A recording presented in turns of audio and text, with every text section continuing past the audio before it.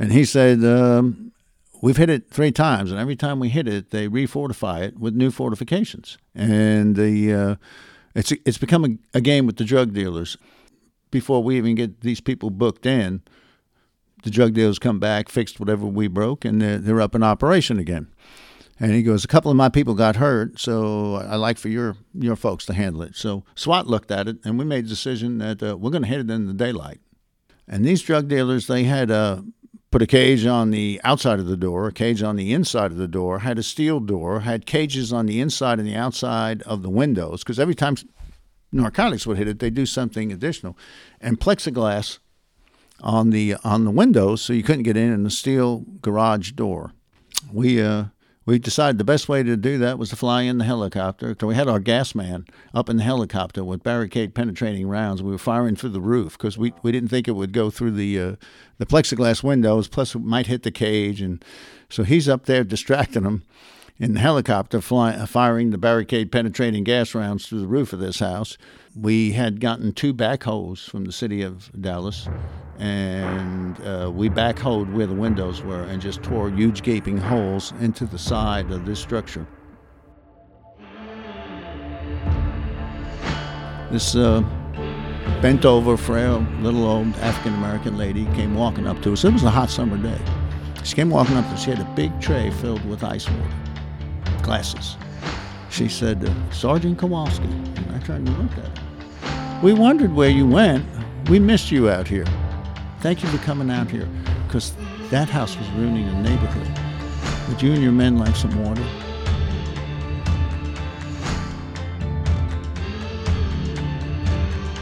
It's a noble profession. We're taking care of the good people out there who want us. And they want us to do our job and protect them from the evil that's out there. And everybody in this room has seen the evil. We've seen it, and we know that we're that thin blue line between the good citizens who've never seen it, and we're that thin blue line that keeps them from seeing and experiencing that pure evil out there. And I really admire everybody puts on a badge and a gun and goes forward every day to do a job, because those are heroes. I mean, just that act alone makes them a hero. You're listening to the ATO Bridging the Divide podcast, brought to you by the Assist the Officer Foundation. Since 1999, the ATO has given assistance to the first responder community, and now we want to give them a platform to hear their incredible stories. We also want to hear the stories of the many people that support us. Our community is small, but it is strong. We have differences. We don't always agree, and we all make mistakes. But together we can grow, we can heal. And we can learn from those mistakes. And together we can bridge the divide.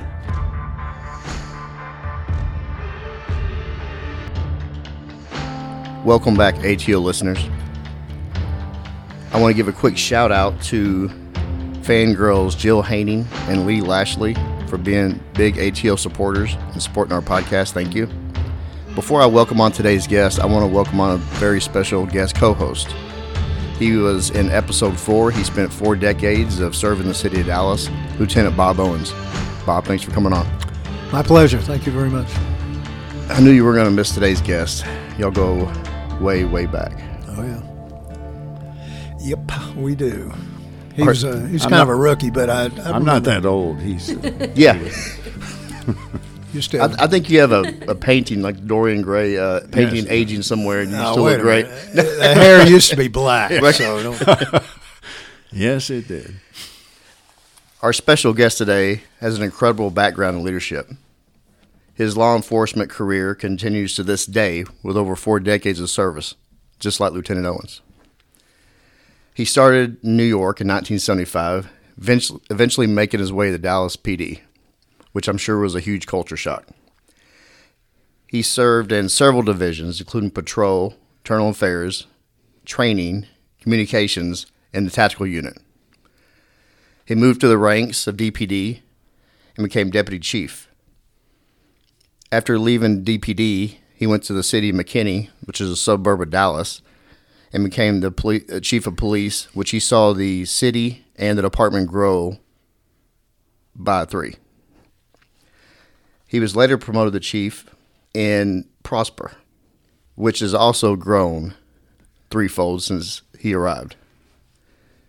His leadership, since I've been on the department, is second to none.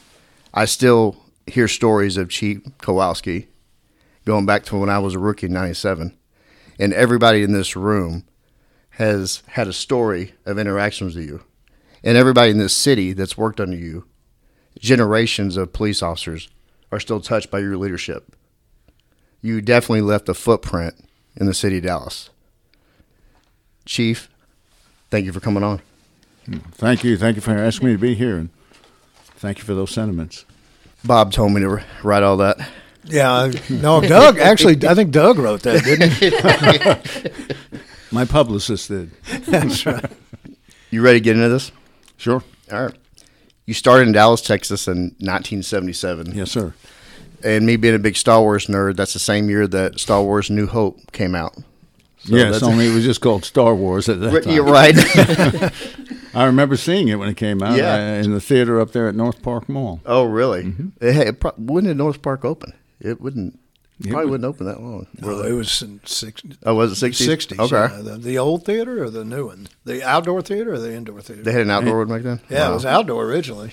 It was by standalone, which was a big mistake they made when they put it inside. Right. But yeah, it's been inside for quite a while. Well, coming from New York, why did you pick Dallas PD and decided to come on south? I've got my reasons why I think you did it, but I want to hear from you. So, I come from a long line of civil servants and public safety. Really proud of my family. They were all in the fire department, though, the FDNY. Also that was my dad, my uncles. And I was raised at home by my mother and father, and my mother was a stay-at-home mom, so it was the old-fashioned, 1950s, 60s Cleaver family like you would see on TV. And I wanted to go into public safety also. That was what I grew up with. My uncle became the fire marshal in New York City, and they didn't do building inspections. They were actually the arson investigators. And suddenly when he went from a ladder company to the arson investigations, the stories became infinitely more interesting to me. So I got very interested in police work. And when I turned 21, I'd taken the New York City NYPD test when I was 20. I scored high enough. They called me as soon as I turned 21, and the first day of the academy, they said, well, we got bad news and good news. And the bad news is the mayor just declared a freeze on hiring, and we can't pay you folks. The good news is if you go ahead and go through the academy, become auxiliary policeman, which is a lot like a reserve or reserve light, and you'll be the first people we hire back. And so I said, okay, finished my college degree, said this will work out. 2 years later, the freeze became a layoff, and they laid off 3,000 to 5,000 police officers. And, doing some quick calculations, I realized I was no longer at the top of any rehire list. I was way near the bottom. So I started looking across the country, and I was used to the big city, so I wanted to go to another big city. After looking at several of them, Dallas had the best program. They really did. And I thought it was a rising star, and I said, the bad news is I had to leave home. The good news is when you have to leave home, you can pick where you want to go, the community, the climate, everything. And so I set my sights on Dallas. I was lucky enough to get the job and get hired in 1977. Started the police academy out at the old academy on Shorecrest Drive, which was right next to the runway at Love Field. Wow. That was one of my reasons I thought you'd just get for the climate. But you came down and got to this Texas heat. Yeah, I got here in July. I interviewed in March, and I said, wow, this place is great. And then I arrived in my 1972 Pontiac Le Mans with a dark vinyl interior and no air conditioning, and I realized maybe I should have done a little further research. Yeah, 3 heat strokes later, and then you realize I need to go back up north. What size was Dallas PD when you hired on? How many sworn? 2,000 officers. Oh, wow. Okay. Not a lot's changed since we've grown, but our department is, kind of maintained. Where did you start patrolling Dallas? Now, after I graduated the police academy, I was assigned to the Southwest Division out there in Oak Cliff. I trained initially in, well, the numbers then were the 420s. That was along Lancaster Road, which is now South Central Division. And I trained the 450s, was over by 67 and going all the way down to the Redbird Mall. That's what it was called then. Then when I was permanently assigned, it was up in the 440s, and the 440s had that entire area north of Illinois all the way up to I-30. So basically, I was around Texas Theater. That was eventually my beat. It was good, very diverse neighborhood, and I really enjoyed working there. I learned a lot. For our listeners, Texas Theater, that's where Lee Harvey Oswald was captured after the Kennedy assassination. Yes. And also El Ranchitos is right down the road, Yes. which are my favorite places. And for your listeners, I'm old, but I wasn't there when Oswald was apprehended. Nope. We did have a detective on that handled Oswald from that day. I actually wanted to go to Southwest because I grew up there, and while you were starting Southwest Patrol, I was actually living on Kernwood over there off Kernwood and Polk. I went to Bertie Alexander, that elementary that was over there, and my brother went to Carter. Yes. So, yeah, I have a lot of ties to Southwest as well. But it wasn't Southwest, it wasn't as bad as it is now, though. Like that area we lived in. No, I don't think so. It was really diverse. We had the population was diverse. We had white people. We had African Americans. There was Hispanics. We had rich. We had poor. Rich people up in Kessler Park. We had businesses. We had residential areas, apartment complexes, and the hospital, Methodist Central. So we were real busy with police work. How big of a culture shock was it for you to come from New York down to Dallas, Texas? And what was the biggest thing that jumped out at you? Is just damn, I'm in fish out of water of where I grew up. A lot of folks out in Oak Cliff didn't like talking to a damn Yankee. Okay. So the biggest culture shock was I had to knock off some of the real rough edges. And when people asked me where I was from, I couldn't tell them New York City because that would start a fight right there for no reason at all. So eventually my trainer on Deep Nights told me I needed to tell people I was from Narlands. And I said, Narlands? I said, you mean New Orleans? And he said, never say it that way. So I'd say Narlands, and then years later when I finally made a trip there, I realized a lot of those people do sound like they're from Brooklyn. So that became acceptable. What I got a question. What size? I always heard about how large the New York Police Department Academy classes are. What size was your class up there, and then what size was it in Dallas when you came here? Yeah, it was 250 in New York City, and it was 33. And that was a big class in Dallas. Wow. 250? Yeah. Wow. Okay. Were they all in one room? I just because we were both over basic training for a period of time, and I was always interested how you manage 250 people. Yeah, it's for pretty, DT and driving and shooting. And did you break the class up? Yeah, we were broken, kind of like the FBI breaks everything up into sessions. If you go to the FBI National Academy. And so there's times you are brought together all in one big group, and then there's other times you're broken into different sessions into smaller classrooms. When did y'all meet, Lieutenant Owens?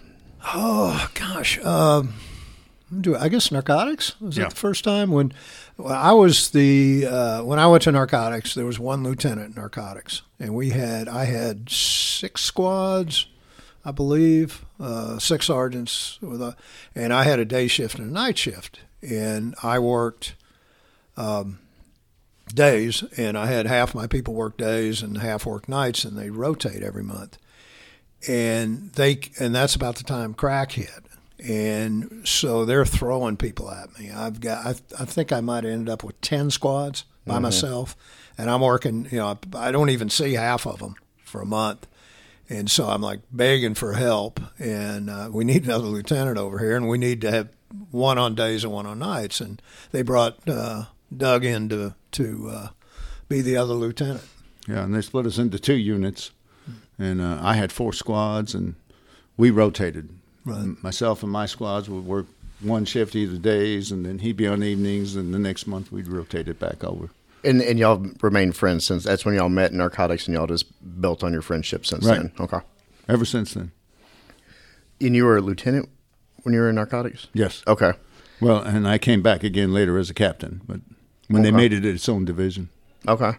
You went up the ranks in DPD What was the rank you enjoyed most, and what rank do you feel you left your most impact on?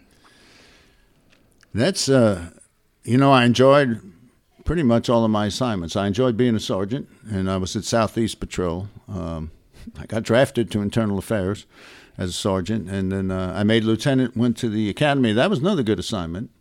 And then I got drafted back to Internal Affairs as a lieutenant, and was able to go over to narcotics and work there. I enjoyed that assignment. When I made captain, I was over property crimes, another good assignment. Then I was back to narcotics, another good assignment. But then I was given the opportunity, and probably out of every place I ever worked, I got to be in charge of the SWAT team. We're going to get into that. Yeah, and that was the best job yeah. I ever had. Wow. Great group of people. Lieutenants mentioned the drug wars in Yes. narcotics, and y'all were there right in the beginning of it, and call them the Jamaican drug wars. Can you kind of describe that time and what was going on in the city and what y'all saw from narcotics perspective? Yeah, I can't. I'll let Bob take the beginning of that because he was in there on the Jamaican Rum Punch 1 operation. I got there for Rum Punch 2. Yeah, it was wild. It was when I first got there. Like I said, the division was called the Vice Control Division. Mm-hmm. It wasn't even narcotics, and so Vice was kind of our parent group, and narcotics was kind of the stepchild of Vice. Which, of course, now it's just the opposite. They got There's their own. not that many folks in Vice, and a lot of people in narcotics, but. The crack hit at that point, the crack epidemic, the Jamaicans, mostly at that point, they were selling narcotics. And the biggest thing with them is they were so violent. And they would barricade their houses. Seriously barricade them where it was very difficult to get in. And what they're trying to do is delay you enough so they can flush the drugs. And then when you get in there, you can't arrest anybody. They were just, like I said, they're throwing people at me, and before we used to have it where you'd bring 2 officers, 2 detectives over, you put them in a existing squad until they got trained, then you bring 2 more, and then finally they would form their own squad. It took about a year. Well, they just started throwing squad. Hey, here's a sergeant and 6 detectives, and it was. We were very busy, and we weren't used to that because we had, when I got there, most of the detectives did rodeo. Can you explain that? They I don't know what you call it. They rode in rodeos. It was a big thing. Really? Dallas Yeah, Police Rodeo Association. Yeah, the rodeo association. They would do not big rodeos where you can get really hurt, but the small rodeos. But they're all cowboys. Real cowboys, and so. They didn't really work undercover, and they were pretty much all Caucasians. Oh. A few exceptions. I know one of my better detectives I ever had was Rick Watson, who, by God, Rick, you need to retire, but he's still here. Yeah. He rodeoed too. He rodeoed too, yeah. Did not know that. What event? Yeah, I need to know. And if anybody ever rodeos, it's not easy. And we got people hurt all the time. But anyway, so because with the Jamaicans and the crack and everything, we had to get a lot more people. We had to diversify a lot more than we were. Yeah, of course. And then it became, hey, vice is, and they did the same thing they do now, alcohol and prostitution and pornography and things like that. And we did, the felony crimes. And so we got a lot of folks in there, and we got SWAT involved, and they were running a lot of our warrants because we just physically couldn't do it, a lot of the officers we had. And so we had SWAT, but even SWAT, I used to say during the peak of the drug wars, SWAT's talking about how many warrants they ran, but we ran about 3 to every one they ran because there were just so many. It was every day, 2 shifts every day. I don't know, would you say, Doug, 10 a day? Yeah, especially towards the end of the week, every day. And that's us and SWAT. SWAT would get the more difficult ones, right. The more violent ones, the more barricaded ones. But we were still running a lot of warrants. And then finally they brought Doug over to help me out and help the cause. And we did a lot of major operations back then. Well, the murder rate climbed drastically right during that whole. It went insane.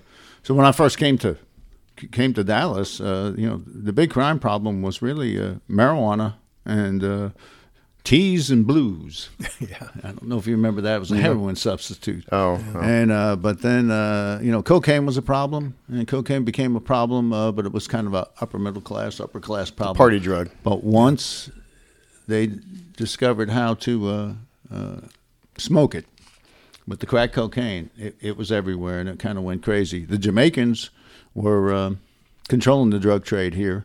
Rum Punch One that Bob was in charge of.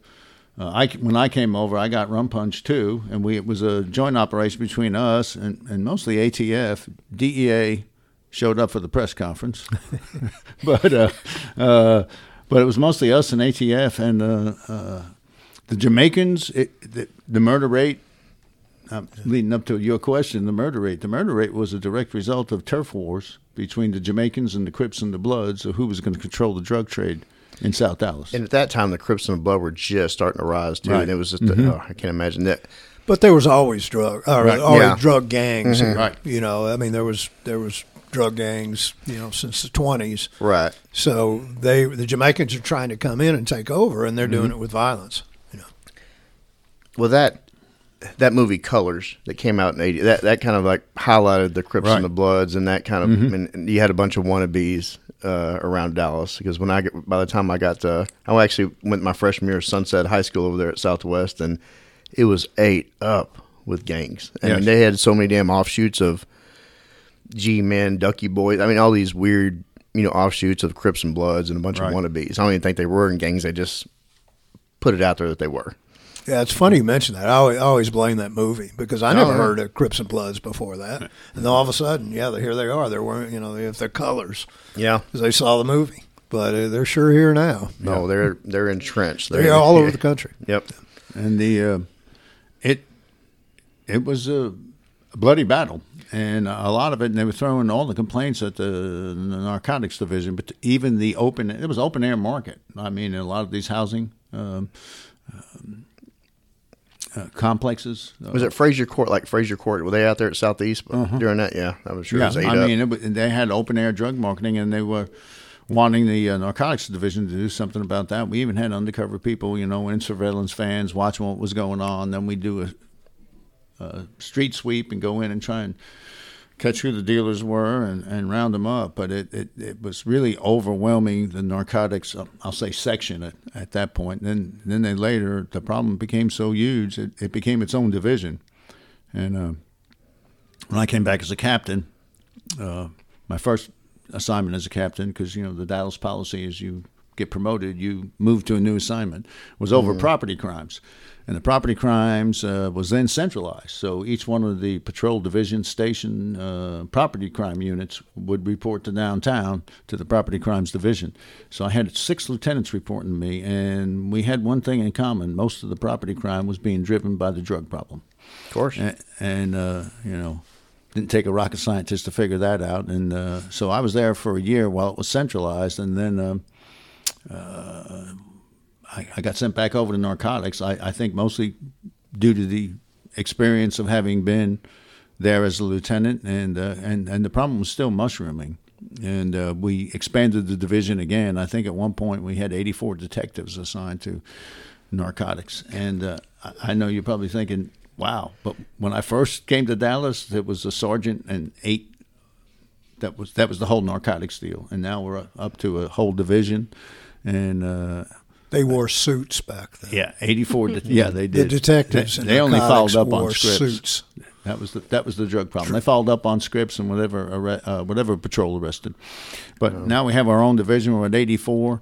I had some really good lieutenants working for me when I got there. Bob, another lieutenant named John Young, David Golden, and we were doing what we could. But we putting Band-Aids on a gash. And the street drug problem, I'd gone to a couple of schools, and myself and Bob and John Young, and there's this chief of police, Reuben Greenberg, and he says, don't try and drive them out of business with the criminal justice system, because all you're going to do is clog the criminal justice system, the courts and the jails. Drive them out of business economically.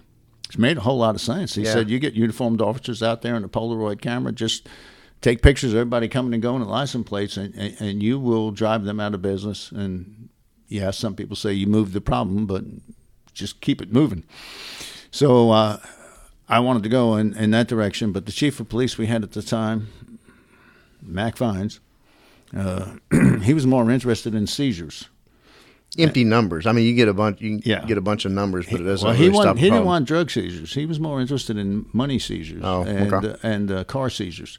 And he wanted to expand the narcotics division again. And I said, I didn't think we could do it safely. We were already at 84. We had just done an expansion like within the last 6 months. And we had tapped out everybody that had experience, and we didn't want to put people in undercover. Because it is really, I mean, we had people in undercover, but I didn't want to take fresh people in and put them undercover because it's really dangerous. And we pretty much tapped out everybody from the Vice Division. So myself and lieutenants, we didn't want to see that expansion, but they expanded it again, and we were up over like 100 and some odd detectives, maybe 120. And I didn't think we could do it safely. And but I was a division commander, but I wasn't being listened to. And then suddenly, as if divine providence, a life preserver was thrown to me and said, "Would you like to come over to the SWAT team and be the SWAT captain?" And I think the reason I was asked was, number one, the special operations commander at the time was Roger Duncan, great guy, and I had worked for him before in the Internal Affairs Division. He asked me to come over to SWAT, and I said I always wanted to go to SWAT. And he says, "Well, I need you, and you got a lot of experience running warrants, so come on over here." So I got to go to SWAT, and as time went on, I think my two lieutenants saw that there was what we had all talked about, that we were expanding the narcotics division too quickly, and I was able to bring them over to SWAT. So Bob came over to SWAT, and John Young came over to SWAT too. What was the size of SWAT whenever you took it over? I think we had, I want to, 66. Yeah, that's I what remember I because say, it's the 66. same as LAPD Yeah. at the time. Wow. We had we had two units, A&E. yeah, and there was with officers and lieutenant and sergeants and lieutenants. There were 66 We had- for yeah. a long time. Yeah, each lieutenant had 4 sergeants, and each sergeant had, I think, 8 people assigned to him. Yes. Yeah. Yeah. What was the training like back then? I know it grew and grew, but when y'all took it over, what was it like in SWAT? Yeah, SWAT was full-time. We were full-time SWAT. We were used for, when we weren't training or running SWAT operations, we were used to supplement saturated patrol, high crime areas. But the PT was pretty rigorous to get in, and PT stayed rigorous to stay in twice a year. And there was usually training every day, in addition to the physical training, which was every day. But guys spent a lot of time out at the range. That's why I almost took the headphones, because, I went through when we fought like we train like we fight. So I never put hearing protectors on, and now I have that continuous ringing yeah. in my ears, the tinnitus. Yeah, I've heard of that. Lieutenant, you're known for your training, and we talked about it when you were on. Did y'all get together as far as like forming the SWAT training? Did y'all coordinate pretty closely on what model to go on and model it after? Yeah, we had a procedure where we would plan out the whole year of training, and we would look at what skill the SWAT officer need to have, and how does that fall in the list of priorities? The number one, obviously, would be drug warrants, because that's what you do the most of. At the bottom would be things that you hopefully will never do, like aircraft assault. We did that once a year because, there's a possibility. We train with DFW Airport, and there's a possibility you do that, but you don't want to. It's very unlikely it's going to happen. Emergency aircraft assault. So you had anywhere from that to rappelling, things like that, that's basically never been used or used once or twice in Dallas.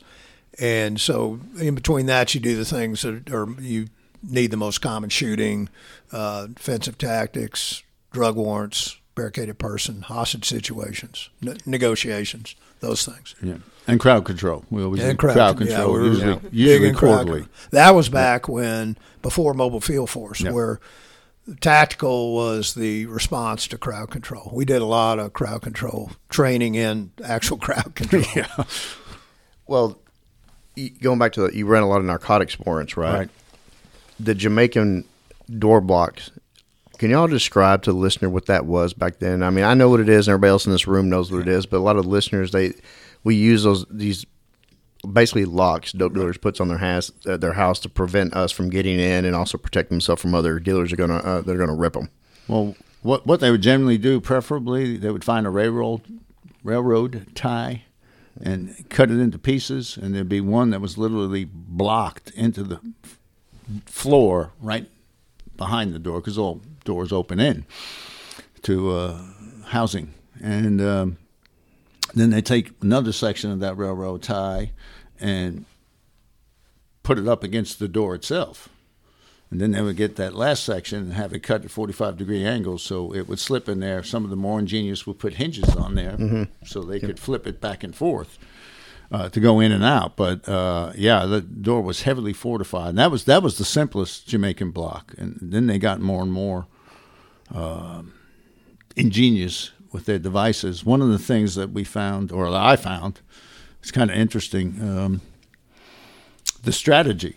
As we had to continually change our strategies because the drug dealers caught on to our strategies and tactics, so they do counter strategies and tactics. Like at first, it wasn't unusual to hit a drug house, and the drug house was also the stash house and the money house, and you got everything all at once. But then they started getting a little wiser, and they had the money house someplace else, the stash house someplace else. They were only supplying the crack house with a little bit at a time. They were making frequent money runs and putting 16, 17-year-olds in the crack house and heavily fortify it and arm those young drug dealers in there. And that's what we were running up against. So it got harder and harder to try and work your way up the chain. That was one of the things I was interested in. I'll bend back around to that. When I was there, we had your street-level squads, your mid-level squads, and then we had what we called our big deal squads. Multi-kilo. Yeah, and we had David McCoy was pretty good. We actually formed a task force. It was called the Nighttime Task Force. And so there was a grant out there, and we applied for a federal grant to do this multi-jurisdictional, what we call nighttime. It stood for Narcotics Interdiction. Narcotics Intelligence Gathering of High-Level Traffickers, Targets Identified for Multi-Jurisdictional Enforcement. That was where nighttime got its name. You got to have an acronym. Yeah. And boy, that won it with the feds. Yeah, that won it with the feds. They gave us some money. Right there, so, but before we applied for it, I'd gone to McVines and I said, hey, these squads that I got here, the big deal squads, you're interested in money seizures, we can take in more money than what the feds are going to give us. The feds were going to give us like $250,000. But any seizures had to go back to the feds to replenish other grants. Y'all didn't get a percentage of that? Well, what we got was the grant money up front. Really? That was it. Yeah, we didn't get to keep anything. No. Okay. No, all the seizures on the grant go back to the feds. So I explained that. He said, no, let's go for the grant. So, so what happened next was we made 2 seizures in the course of a week with the big deal squad, with the nighttime people. And it was over $500,000 in just the first week of operation. And for the listeners that don't remember, McVines was eventually fired for being indicted for perjury. So I got called in the chief's office, and they wanted to know if I could backdate when we made those. I hadn't heard this story. I didn't know that. That's true. I don't know. And I went, wow. I pointed out that I'd successfully kept myself out of the federal penitentiary up to that point in my life, and I had no intentions of going there then. And it is what it is, and we're not backdating anything. And that's when I knew I needed to get – it was time for me to get out of the narcotics division. And that's a true story, yeah. And that's about the time Roger Duncan said, would you like to come over to SWAT? And I said, perfect timing. I need to get out of here. Now, eventually, the things that we were predicting, that we had rookies training rookies in the narcotics division, and the guys that were there were doing great work.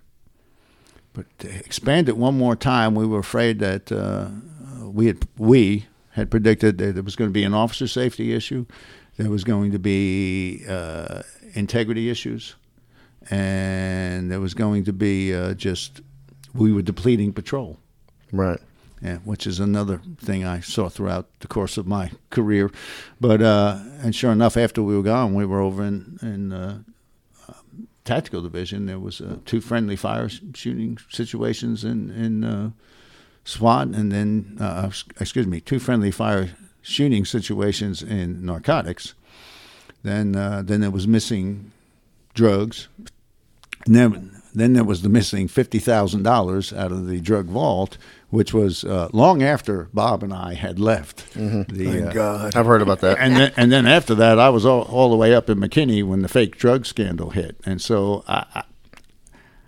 I think that goes all the way back to the commanders that were there who weren't being listened to, myself and the lieutenants, that we're expanding this place too fast. There's going to be problems down the road. Right. So when you got the SWAT and you're running all these narcotics warrants, did y'all do any kind of cross-training narcotics and SWAT? Yes. Okay. So that had already started. Yeah, actually, when I first got to narcotics, SWAT was the ones that were teaching us how to run the warrants. Good. For narcotics. And then there was a matrix that was filled out that depending on, how bad the bad guy was, if we knew who it was, or if we knew what kind of weapons they had inside, or if we knew what kind of fortifications they had inside, they filled out the matrix, and if it was a SWAT would get the warrant from narcotics. We would run specialized narcotics warrants. How are you guys defeating those Jamaican blocks at this time period? Because that's before explosive breaching, that's before pulls. How are you guys defeating them? Well, the first thing was pretty basic. They started attacking the hinges. Instead of the door and the door lock side, we started attacking the hinges, and a couple of slams on the hinge side would fling the door open. But of course, they would adapt to our changing tactics. So, but that was the first thing we did. So manual breaching. Yeah. It was manual breaching with a battering ram, and it was just brute force. Mm-hmm. And then they. If you ever want to go back and watch, what was that show, Dallas Blues? Mm-hmm. That's how Scott Pelley, on CBS. He's on 60 Minutes now. Yeah, he's on 60 Minutes now. But he was a local reporter, and he embedded with Tactical, and during the Jamaican drug wars, and it was called Dallas Blues. And you see some instances where I know Rector was he was one of the featured breachers, and I don't know how many times he hit the store. The rule of thumb was usually, you try to get it on one hit, and then maybe 3, because you're right in front of the door, and they know where you are. Mm-hmm. And I know on this one, he hit it 20 times. And physically, it's extremely hard to do. Then they started making cages outside, some inside the house. Mm-hmm. You go in the front like shark door. cages, yeah. Inside. Yeah. And when you got in there, first you had to get in there. And when you got in there, you couldn't swing. So then they started, I know if you look on the news sometime, you'll see SWAT pulling burglar bars or a cage. With the APC, just ripping them off. With the APC.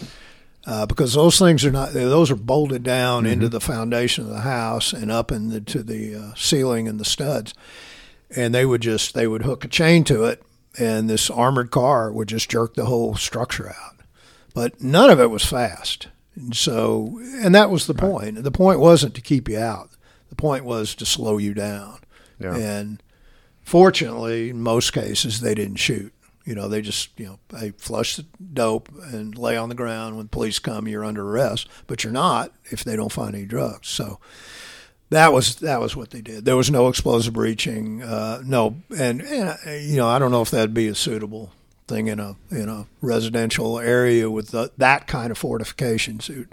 But the pulling the bars was the best solution we came up with. But before that, and still today, a lot of manual breaching. Right. Yeah, the SWAT guys in the 80s were huge. Yeah. No, they're all jacked. they're- Yeah.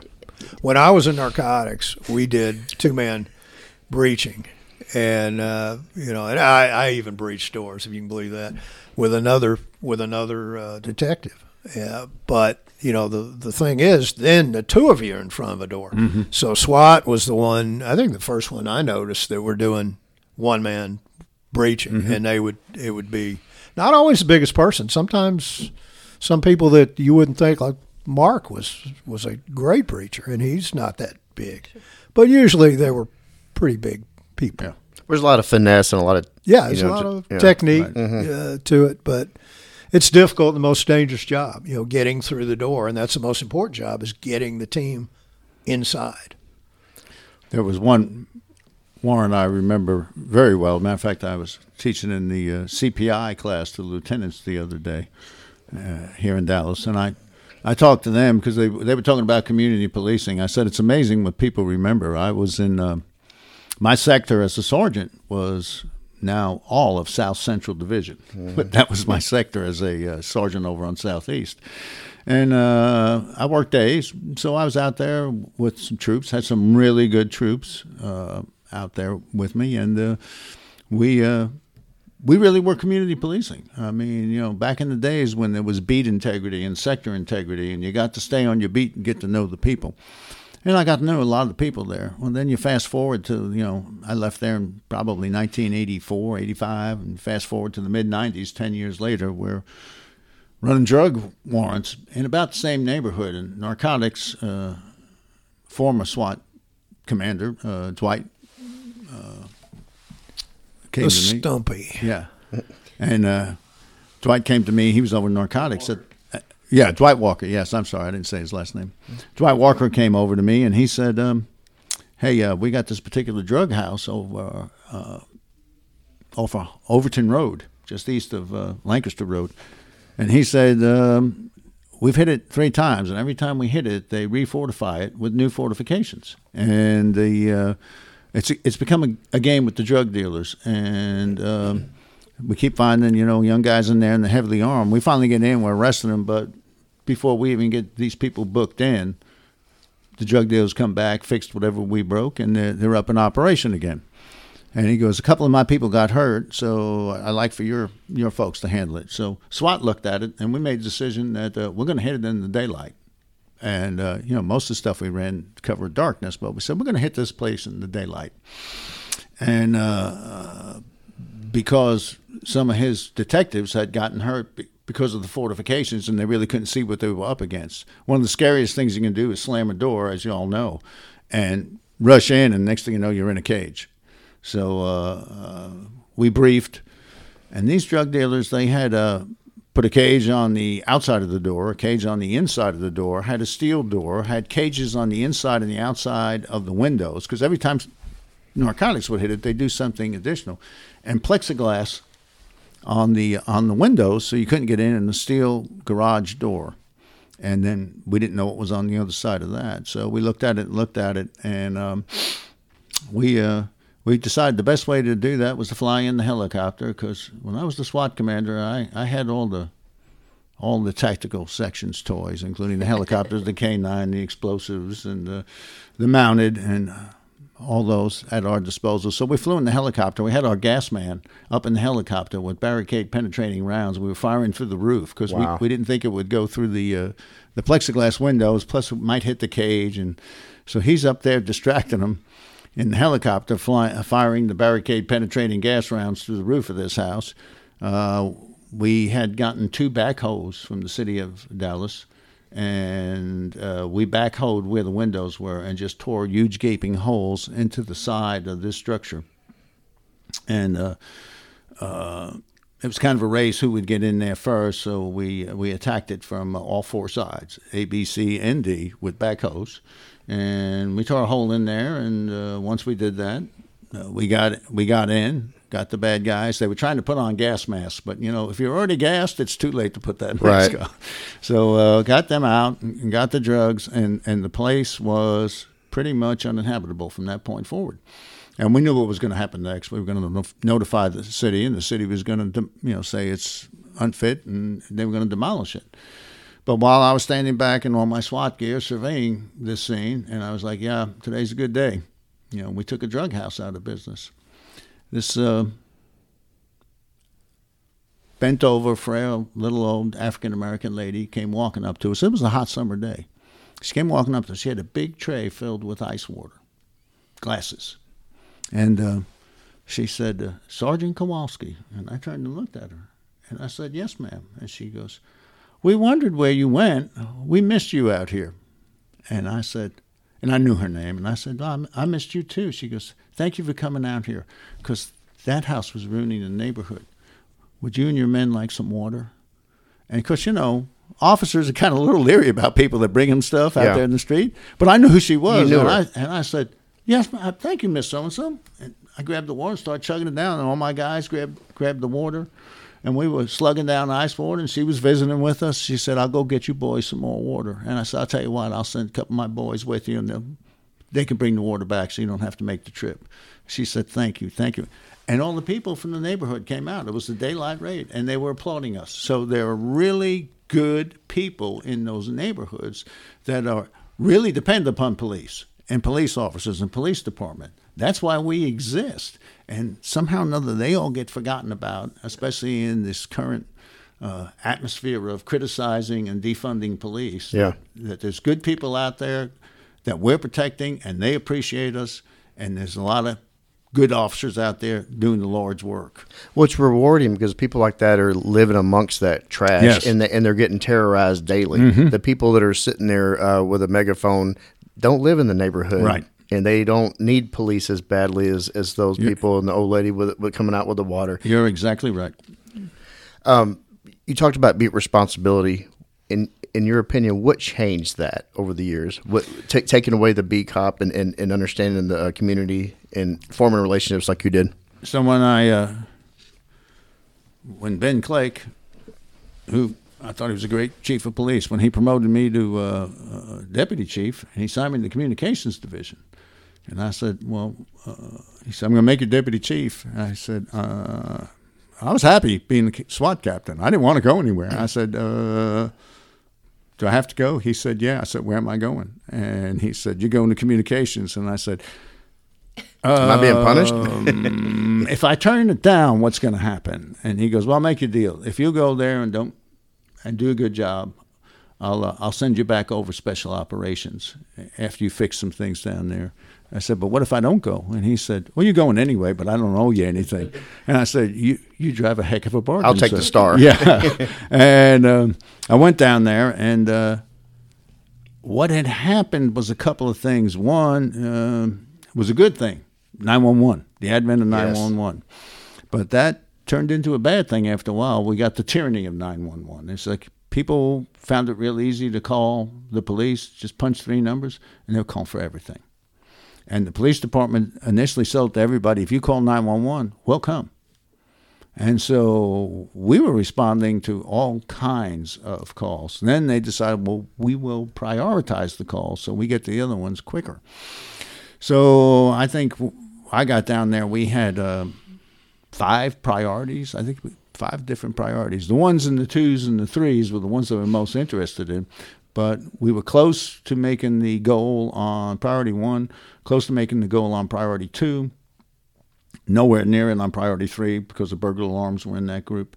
So emergency calls, we were still pretty good. But when I started looking at it and analyzing, and I had a couple of really good people down there helping me out. Randy Rowland, Jake Moore was down there, Lieutenant Jake Moore, Sergeant Randy Rowland. And we started analyzing, scratching our head, trying to figure out why do officers start out at North Central Division and end up at the end of their shift in Southeast or Southwest? Well, what's going on out here? And why are the hold times for officers in the jails on Friday and Saturday night? Because we were calling in all the offenses and arrest reports. Well, why are they in the jail 4 or 5 hours? And now everybody's all over the place. Well, when we started analyzing it, we discovered something amazing. And it was like, it was so simple. It was so simple. It was like almost too simple. But when we graphed it out, we showed how the graphed how the response times were increasing over the course of 10 years. And then we showed the number of officers that were actually assigned to patrol, to answer calls, were decreasing over the same number of years. And when you overlap both graphs, you had a big X. And so what had happened was, and I'm not saying any of these units weren't important, but you had like 40 officers taken from patrol to do the expansion of narcotics, and they were supposed to do the street squad stuff. But I thought, like I said, going back to that story, our recommendation from narcotics was let us get them in here, train how to economically drive them out of business. They stay assigned to patrol. They get the crack house complaints, and they stay uniform patrol, and these are special assignments they get. We can train them to do that. But Chief's office didn't want to do that then, but there was 40 of them that came out of patrol for that. There was 40 of them or more that came out of them for the gang unit when the gang unit was formed. Additionally, there was it started out as a good idea, but the Interactive Community Policing Unit, the ICP unit, or as patrol like to call them, I Kent Police or the Ice Cream Police.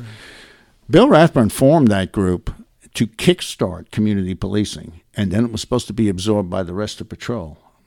Rathburn stayed 2 years. When he went away, it stayed as its own unit. And although the people looked like they were assigned to patrol, they were not call answers. And so you had probably a large amount of personnel assigned to these community policing units. But they were doing things that were not really, midnight basketball leagues. City, like council meetings and like town hall meetings. Right. And so when we pointed that out, he said, what we need to do is go back to beat integrity, sector integrity. Well, officers, it should be more than just a call number. When you get out, when you clear, that's your beat. You get to know the people in your area. You get to know your good guys, bad guys, residents, business people. And that's real community-oriented policing, where every officer has an investment in that piece of turf. And that's how I cut my teeth in Dallas. I was amazed. It was 20 some odd years later when I go back and look at it, that was all gone. And we had officers running all over the city. And I brought that back to Chief Click. And he said, this is amazing. We're going to have to make some changes here. And we went to a big meeting, and he had me present it to all the patrol commanders, and Marvin Bullard was there, and he said, yeah, this is good stuff. And all the other chiefs looked at it and said, and Robert Jackson, who was over field operations, was a 3-star, said, this is really good stuff. But there was one chief in there that felt personally offended by what I had recommended, and that was a 2-star chief named Terrell Bolton. And I've heard of him. Yeah, so did I, unfortunately. And anyway, he... Everything makes sense now. Yeah, it all makes sense. Yeah, he... that was his kind of little privatized police department that he sent around to certain businesses and council people, and they were kind of his private police force. I don't know how else to put it, but that's what it looked like.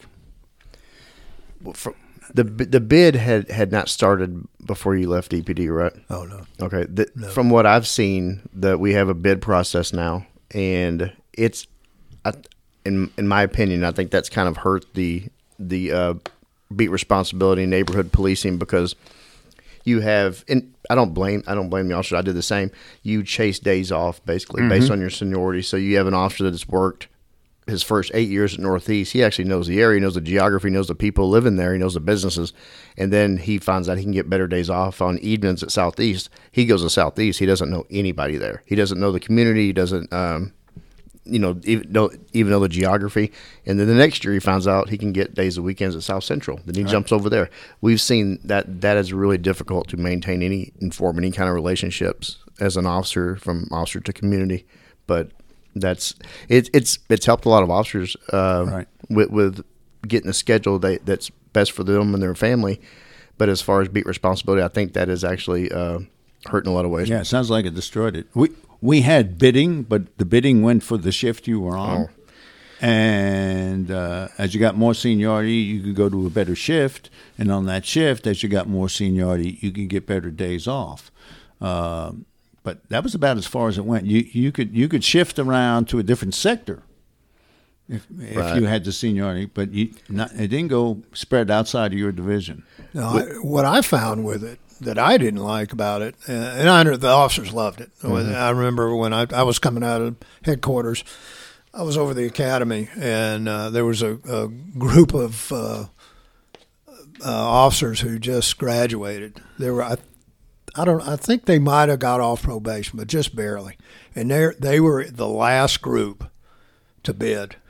And they're just happy as clams, you know. Hey, we got to choose where we got to go. I said, well, where'd you get to go? Well, we got Southeast on Tuesday and Wednesday off, you know. Yeah. But I got to choose. So I see that thing. But what I didn't like about it as a watch commander was when who's going to leave mostly? Who's going to leave the department in a patrol division? Days, evenings, or first watch or deep nights? It's going to be days generally. They retire. They not always, but they retire. They Go to a bureau. They go to a bureau or Yeah. something like that. And so they're always short. And then the younger officers that are ambitious, you know, they go to narcotics, they go to SWAT and all this. But you can't backfill those positions until the next bid. So if you're on first watch or third watch, you know, you can't get a replacement until academy graduates. And of course, that's only Several months. and that's after they get off probation when they do their training, or the next bid. So I didn't like it for that. For the most critical watches, evenings and late nights, if you lost somebody, they were gone. Wow. And you couldn't fill that. But before, you could move the division commander, the patrol station could move people around. Now, morale-wise, it was not a great thing. Right. But we actually had to go ask them. You know, hey, I got an opening on third watch. Would you like to come to third? And a lot of times they would. You know, yeah, I've been because of family things. But if you didn't get a volunteer, you were just stuck. And we're not talking about one person over a year. You're talking about, 10 people over a year. And that's a lot of people in a patrol shift. When me and Misty and Randy hired on in 97 or in 98, you were at your station. You got on a list if you want to go work another place, and who knows when you were going to get to, on that list, because there were several people that had been there years on that list and never moved. But that's just the way it was. We didn't know any better. Well, I think it goes all back to how many officers are there on now in Dallas Police Department? 3,100. Okay. Actual strength or Yes, sir. approved? Well, I know there's they some have still. those They three count the funny academy. numbers. Yeah. Counts the rookies Yeah. for sure Yeah. in the Yeah. academy, which may be that was always funny to me when we're going to hire, 500 people next year. Oh, great. Okay. First of all, you're not, but if you did, they're still you hire them today. They're 18 months away from hitting the street with the academy and then training. So they're at least 9 years or 9 months from even getting on the street. Yeah, per open records, it's 3,100-ish right now. Yeah. That's where Okay, so I don't know what the population was back when Doug came on, but you said there was 2,000. Yeah, it was 2,000. I think we were under 750,000 population when I first got here. And what's the population now? 1.5 Yeah. million. Yeah. So Yeah. theoretically, So you should there's have the- 4,000 officers. Plus the positions that you're, all these, it was always funny to me that, gosh, we're shorthanded here at third watch at Southeast. Right. But guess what? IED's full, chief's office is Right. full, the bureaus are full, Sound like narcotics was packed. narcotics is full. And Well, some places, Yeah. I feel like, to me, gang unit narcotics, I mean, they're no brainer. You got to keep those people Right. working. But They're some of these other They're places, too active. Not we- that, yeah. Can we maybe spread the wealth of the openings? Well, one thing we have also is like a lot of people go to other places on quote unquote special assignments, and they still count against patrol, but they're not there physically to do patrol work. right. So that's another That's little what I'm saying. twist in it. They should all be, the majority should be call answerers. Yeah. When we did the study, this was kind of unusual to me, less than 1/3 of the department was actually assigned to answering calls. 2/3 of the department was in some sort of specialized assignment. The other little part of that study that we pointed out, and I don't think they didn't implement it while I was here, but I've implemented it in McKinney and also we're about to in Prosper, and that was that the communications division should not be in support services.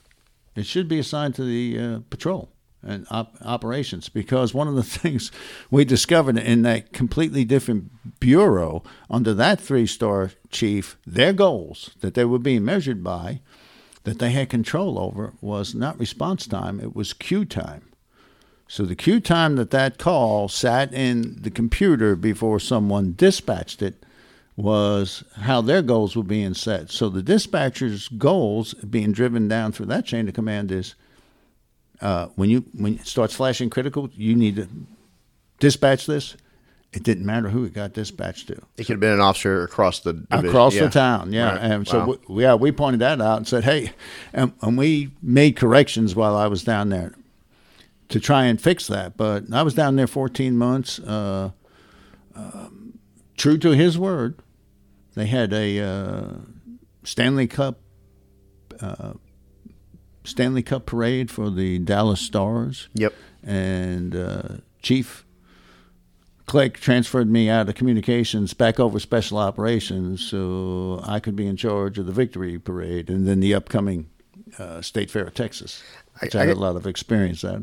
I have a question for you about parades. I want to get into a little story of Dallas back when the Cowboys we were winning Super Bowls. We had the first Cowboy parade after the first Super Bowl with Aikman and Emmett, and in '93, and that turned into a disaster downtown. Where were you at what were you over? I was captain in charge of the SWAT team. And was SWAT over that protection in detail? Yes. The short answer is yes. Okay. It's a very long answer, though. Yes. Okay. It fell to all 66 of us to try and make 400,000 people happy. So. What, looking back on it now, what happened on that? Because I mean, it was. I know there was probably triple the amount of people they expected, and then it just turned into a riot. Several things happened. So it was the what's the name of that George Clooney movie, The Perfect Storm? Perfect Storm. It was The Perfect Storm. So the Cowboys hadn't gone to the Super Bowl, let alone win one, in over 10 years. So there was all that anticipation and excitement. They'll burn the city down now if we win it. It's been 26 years since we've been. I keep thinking about what they're going to do now. It's been 30 years. I think we're good. I don't think we have to worry about that. So, but we had that. They hadn't won in a while, so all that anticipation was building and excitement. These guys were the equivalent, especially the main players. They were the equivalent of rock stars at this point. I mean, you got Troy Aikman, Emmitt Smith, Michael Irvin, and Haley. You had the best people at their positions in the entire league. Right. Yeah. And so they were. I mean, they were the focus of a lot of attention, and in everybody's euphoria of the moment, everybody wanted to do something great for the Cowboys. So in the last minute, they said, let's throw them a parade in downtown Dallas. And initially, when we heard about that in the SWAT team, we assumed it was going to be like Texas OU night. We're going to bring down third watch from all across the city. They're going to pay some overtime to first and second watches to cover the beats. And SWAT will get the specialized crowd control problems, if any should arise. You know, the get in, get out guys. You know, we needed to get inserted into a crowd and grab some troublemakers up and get them out. So that's what we thought. There wasn't a whole lot of time that went into the planning, but the city announced they were going to do this parade. And at that time, there was myself. I was the SWAT captain. Another great lieutenant I had. He was over Mountain Union at the time, but he had experience in SWAT. He had experience in traffic. Willie Craven. So, and he had a lot of experience with special events. And I think my two SWAT lieutenants were John Hancock and Patricia Paulhill at that point. And our deputy chief of special operations was Granvir Tolliver. And we didn't know what was going on. And we're trying to find out. Then finally, they start sending our chief to a couple of meetings, but the rest of us haven't been sent to the meetings. We said, well, we need to make sure they do it like Texas OU. And he came back from one of those meetings and said, no, they're not going to spend any money on overtime for this parade. So we kind of blinked and said, that's a terrible idea. So who's going to be running the parade? They said, we are, us in traffic. And I went, that's a terrible idea. So we need to be able to call in the emergency response teams, get them downtown from every station. We got to get the emergency response teams, both of them from each station. We got to supplement our folks. He went off to another meeting, came back, said, no, we're not going to get those. And I went, huh. So we busily made plans to cancel days off. Every SWAT guy that didn't already have vacation paid for was there. All of our mountain unit officers were there, which they weren't even talking about, but we had to have them there. All of our traffic unit came in, the motorcycle guys. Then we said, can we at least get the bicycle officers from the Central Business District, which we did get. And but that was about 20 of them. I think all told, we ended up with about 120 officers to try and go at this event. But then other things started happening while we were trying to decide what the police department's response was going to be, and all these things were being negated. Then in the moment of euphoria, the Dallas Independent School District decided that they give every kid an unexcused absence that day. And, wow. And it was like, excused absence. Excused absence. They didn't, you took off. I think they bust them down there, too. Well, that was the next thing. Then DART, in their euphoria, heard that and said, we will bus all the children down there for free. Children. Yeah. And I went, this couldn't possibly get worse. We were busy trying to get trucks to put the players up on, at least up above the crowd, and barricades for the streets. And my boss came back from one of the meetings. He said, the mayor has friends, and Mayor Steve Bartlett has friends in the Dallas Corvette Club. And if anybody asks why I don't like Corvettes to this day, so the mayor had friends in the Corvette Club, and they wanted to donate their cars, and they would bring about 50 of them down, and the players would ride in the back of Corvettes, which, as we all know, is a very low-profile vehicle. Yep. And if you sit down in a Corvette, you can't really be seen. And we went, wow. That's a bad idea. We thought it had been nixed, and we ordered trucks. And we said, somebody explained to the mayor. And then last but certainly not least was they wanted to run it down the Canyon Street, which was Commerce. And we said, no, we don't want to go down Commerce. We want to go up and down Young. And then the city decided that over at City Hall that there would be a static event at the end of it in Town Hall Square. And we were like, we don't have anybody to police that. And they put chairs and everything out there in a stage, and we said, this is a bad idea. This needs to be nixed, and the parade route is terrible because it goes up Commerce, over Harwood, and it comes back down on itself on Griffin Street. And we went, the crowd only has to move 2 blocks, and they're back on us again. So, but despite all of our protestations, and when we were finally told it was the Saturday before the parade, and that's when we said we needed the emergency response teams, and they got nixed on the Monday night before the parade. So that's what we went down there with. We went at it with what we had. And when we showed up that morning expecting one of the other plans we had to nix, because we couldn't get the barricades, then somebody thought it was a grand idea that we'll just have the motorcycle officers ride up and down the curb fast to keep the people up on the curb. That'll do it. Yeah. So obviously cooler heads prevailed on that wasn't going to happen. And one plan that we saw had the motorcycle officers in charge of crowd control riding their motorcycles, and all the SWAT officers would be a block north and a block south of the parade, each block, one officer on each intersection doing traffic control. So we said, so the plan is right now, crowd control officers are going to do traffic, and the traffic officers are going to do crowd control. Does anybody see a problem with this picture? This is on the Monday before the parade. And so we threw together what we had, and we showed up that morning, and we decided to split the parade into really thirds. So the first third of the parade would be the troops that we had, and they'd be commanded by Lieutenant Hancock. And the middle of the parade would be me with the troops that I had. And that way, if something happened up front, I could move up front. If something happened behind me, I could move to the back. And the rear end of the parade, the last third, was Lieutenant Paul Hill. And then we put the mounted unit officers in the parade, too, to try and keep people back and off the floats. So Lieutenant Craven was there and mounted, and I said, we need to have a command post, and we need to have a command post in City Hall because I don't think this is going to go the way people want it to go.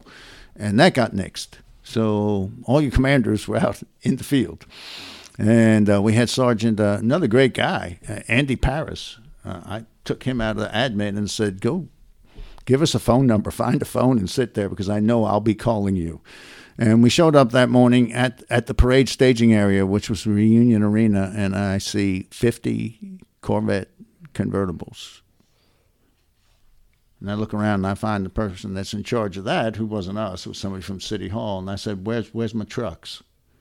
And they said, oh, the mayor nixed that idea. They're going to ride in that. So we had one player, because some of those linemen, you can only put one player on in that Corvette. And a couple of them, smaller guys, lesser guys, we could put two, but they were on the back of a Corvette. And then that stretched what troops we had out over 50 vehicles when we thought we were only going to be over maybe 6. And then when we turned that corner from Houston Street onto Commerce, and I looked up the street, I looked up at Lieutenant Craven came riding up to me on the horse, and I looked up to him. He was on the horse, and I was on the ground. I said, I think I know how General Custer felt at the Little Bighorn. Yeah. And I said, this isn't going to be pretty. He said, no, it's not. And the first third of the parade, Lieutenant Hancock and them got through because it was, the Lombardi Trophy. It was Jerry Jones and his family that we knew about on the on the truck at the time, and on a truck. And we even tried to get fire trucks, and that got nixed. The fire department knew better. Well, the fire department said we don't want to put our equipment down there. I don't blame them. So that was the last minute. We tried to call an audible from the line. Can we get some fire trucks down here and put the players on that? But they said no. We've seen the crowd. So anyway, we no barricades. And then as first third gets through, an interesting thing happens. The euphoria, like I said, people just kept adding things to this. The 4.5 tons, I think it was, of ticker tape fell from the rooftops on Commerce Street, which looked real nice, made a nice visual effect, but got sucked up into the manifolds of all the motorcycles. And the motorcycle officers ended up, most of them had to push their motors out of there. So they were negated almost as soon as that ticker tape started falling. First third gets through.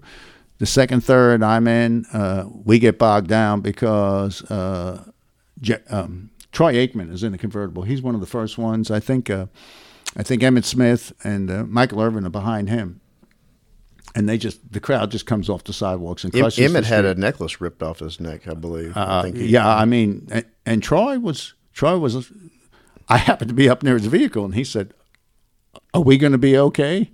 And I said, yeah. I'll get back to you on that. You want to make sure you are.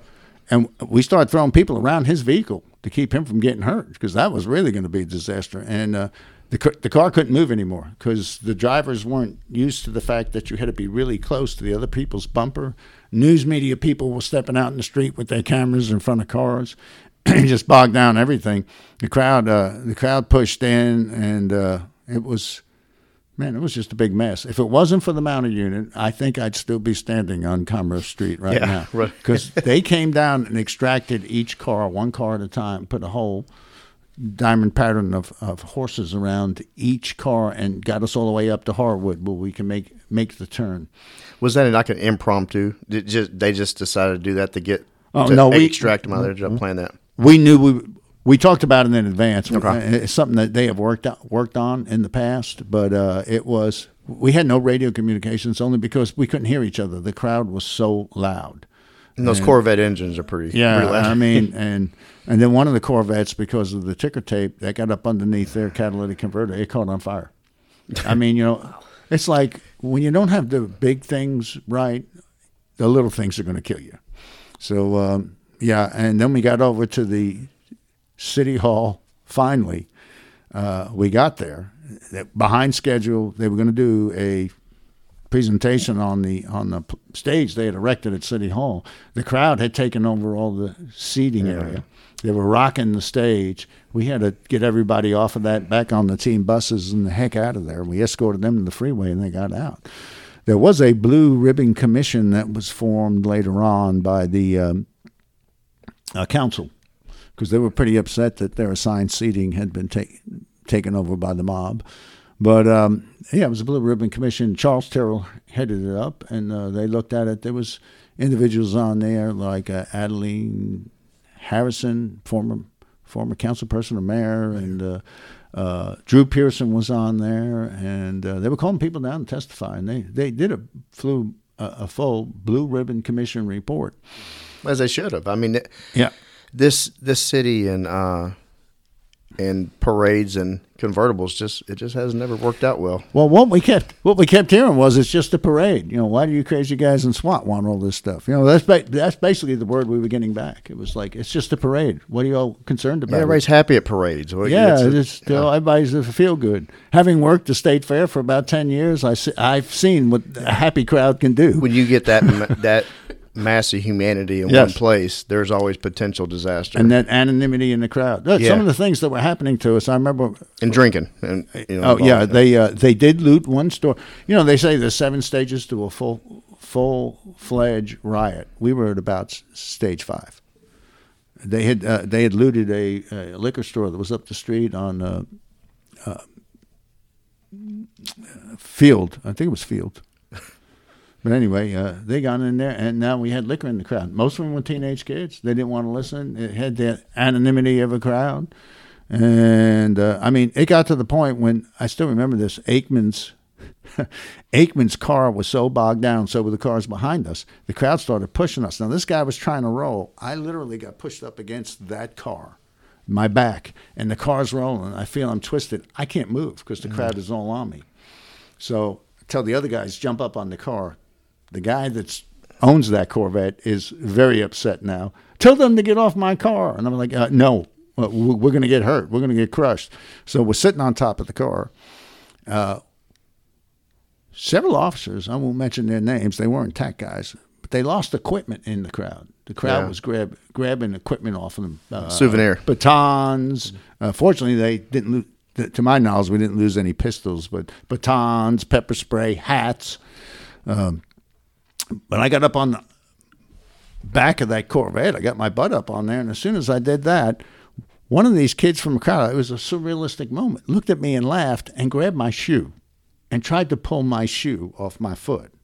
And I'm thinking, wow, for the want of a shoe, the rider is lost. That old Ben Franklin saying, and I went, I wasn't going to have any of that, so I took my free foot and planted it firmly in his chest and shoved him back into the crowd.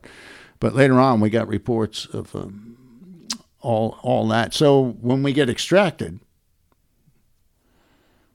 so we stay, because the horses are right there, we stay on our butts on the back of the car. The car makes a turn onto Harwood. There's a elevated, at Harwood and Commerce, there's an elevated platform of news media there. And we finally got a little bit free, and they come and they make this turn. And I remember some of the people on the Blue Ribbon Commission want to know, why were the SWAT guys riding in the parade? And it was like, we weren't riding. We were trying to get out of that mass of humanity. And we got there. We canceled the static event, but the crowd didn't go anywhere. They were going rioting, really.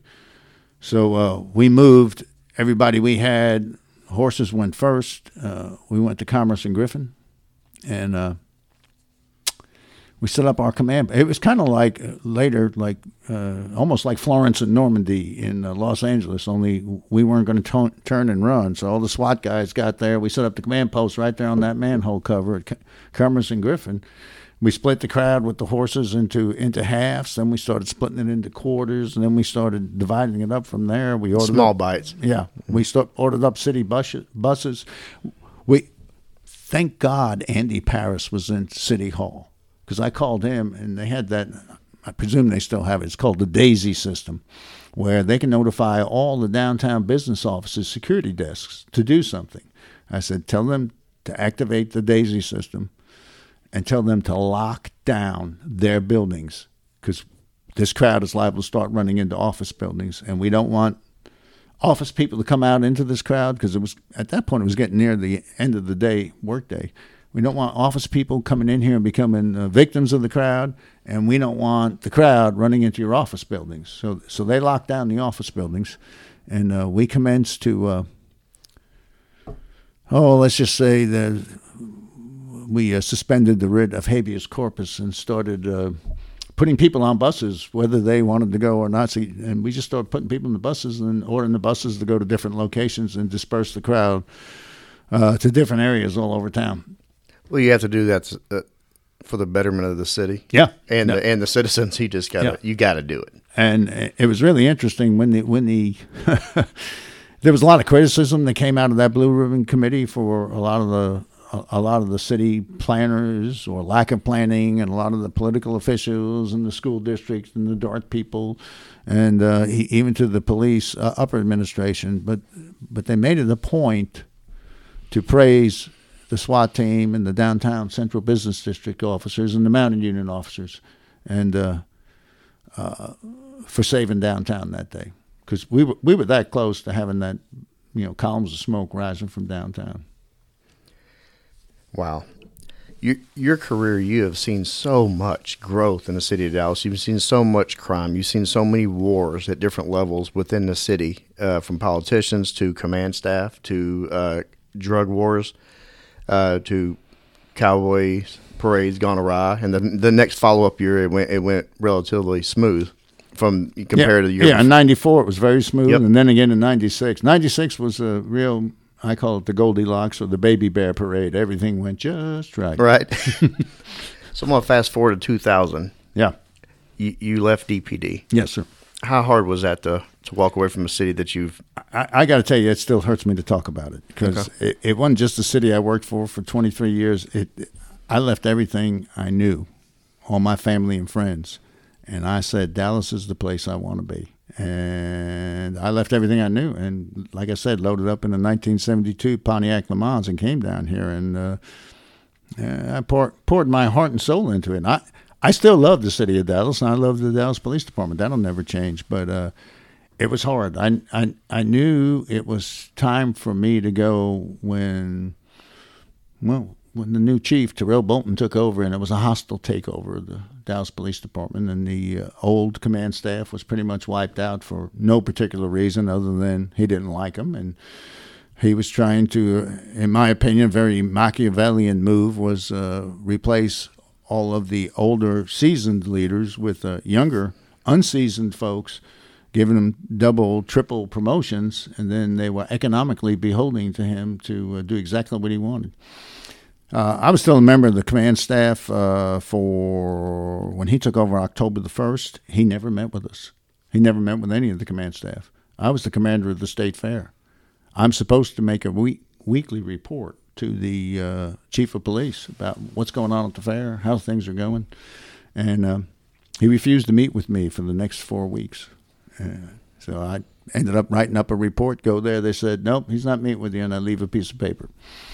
And when he got sworn in as chief, October, I'm trying to remember exactly when they swore him in as the chief. It may have been, I know there was a transition during September when Click was still here and Terrell was still here. But I think October 1st was the official day, and they had a swearing-in ceremony, and they told all the command staff to be there. So I left the state fair. I leave my command. I leave my captain in charge and say, I got to go over there. And we're sitting in the Arts District, auditorium in the Arts Museum, I believe it was. And we're all sitting there. And then we're waiting, and we're told to leave. I found that rather shocking. And I said, excuse me? And they said, yeah, the chief wants everybody to leave so we make room for people of the community. So the entire current command staff who was told to be there had to up and leave, and we left. I went back to the fair. Glenn White was the president of the DPA at that time. Glenn White and I went through the academy together, and he was kind of fit to be tied about how everybody was being treated. But anyway, I went back, and then October the 30th, the first meeting he's going to have with the command staff is on a Saturday morning. We're told to come to a command staff meeting. And we go there. We're all sitting there. So first command staff meeting with the new chief. He walks in, says, my secretary has envelopes for you all. And it has everybody's name on it. We're sitting in this room going, well, what's going on? And she's passing out the envelopes, and people start opening them. And he says, nope, no. Nobody opens the envelopes until everybody has their envelope. And then he disappeared through another door and got you may open your envelope now, and kind of like taking an SAT. I was like, what is this all about? And he wasn't in the room? No. But he was there initially. He said, He walked in initially. He said, Then he left. Okay. But we all were suspecting something bad was going to happen, because that morning in the newspaper it said there was a story. It said Chief Bolton is going to announce new promotions in the police department and transfers of several people out of the command staff. Well, you don't transfer out of the command staff. That's what we were kind of scratching our head about. But because up to that point in time, nobody had, even in the command staff level, had been demoted except for cause. And I guess the cause was he didn't like us. So, but he brought in a whole fresh group of folks, double, triple promoted them. And I got told that I was going to Southeast Division as captain. And I said, well,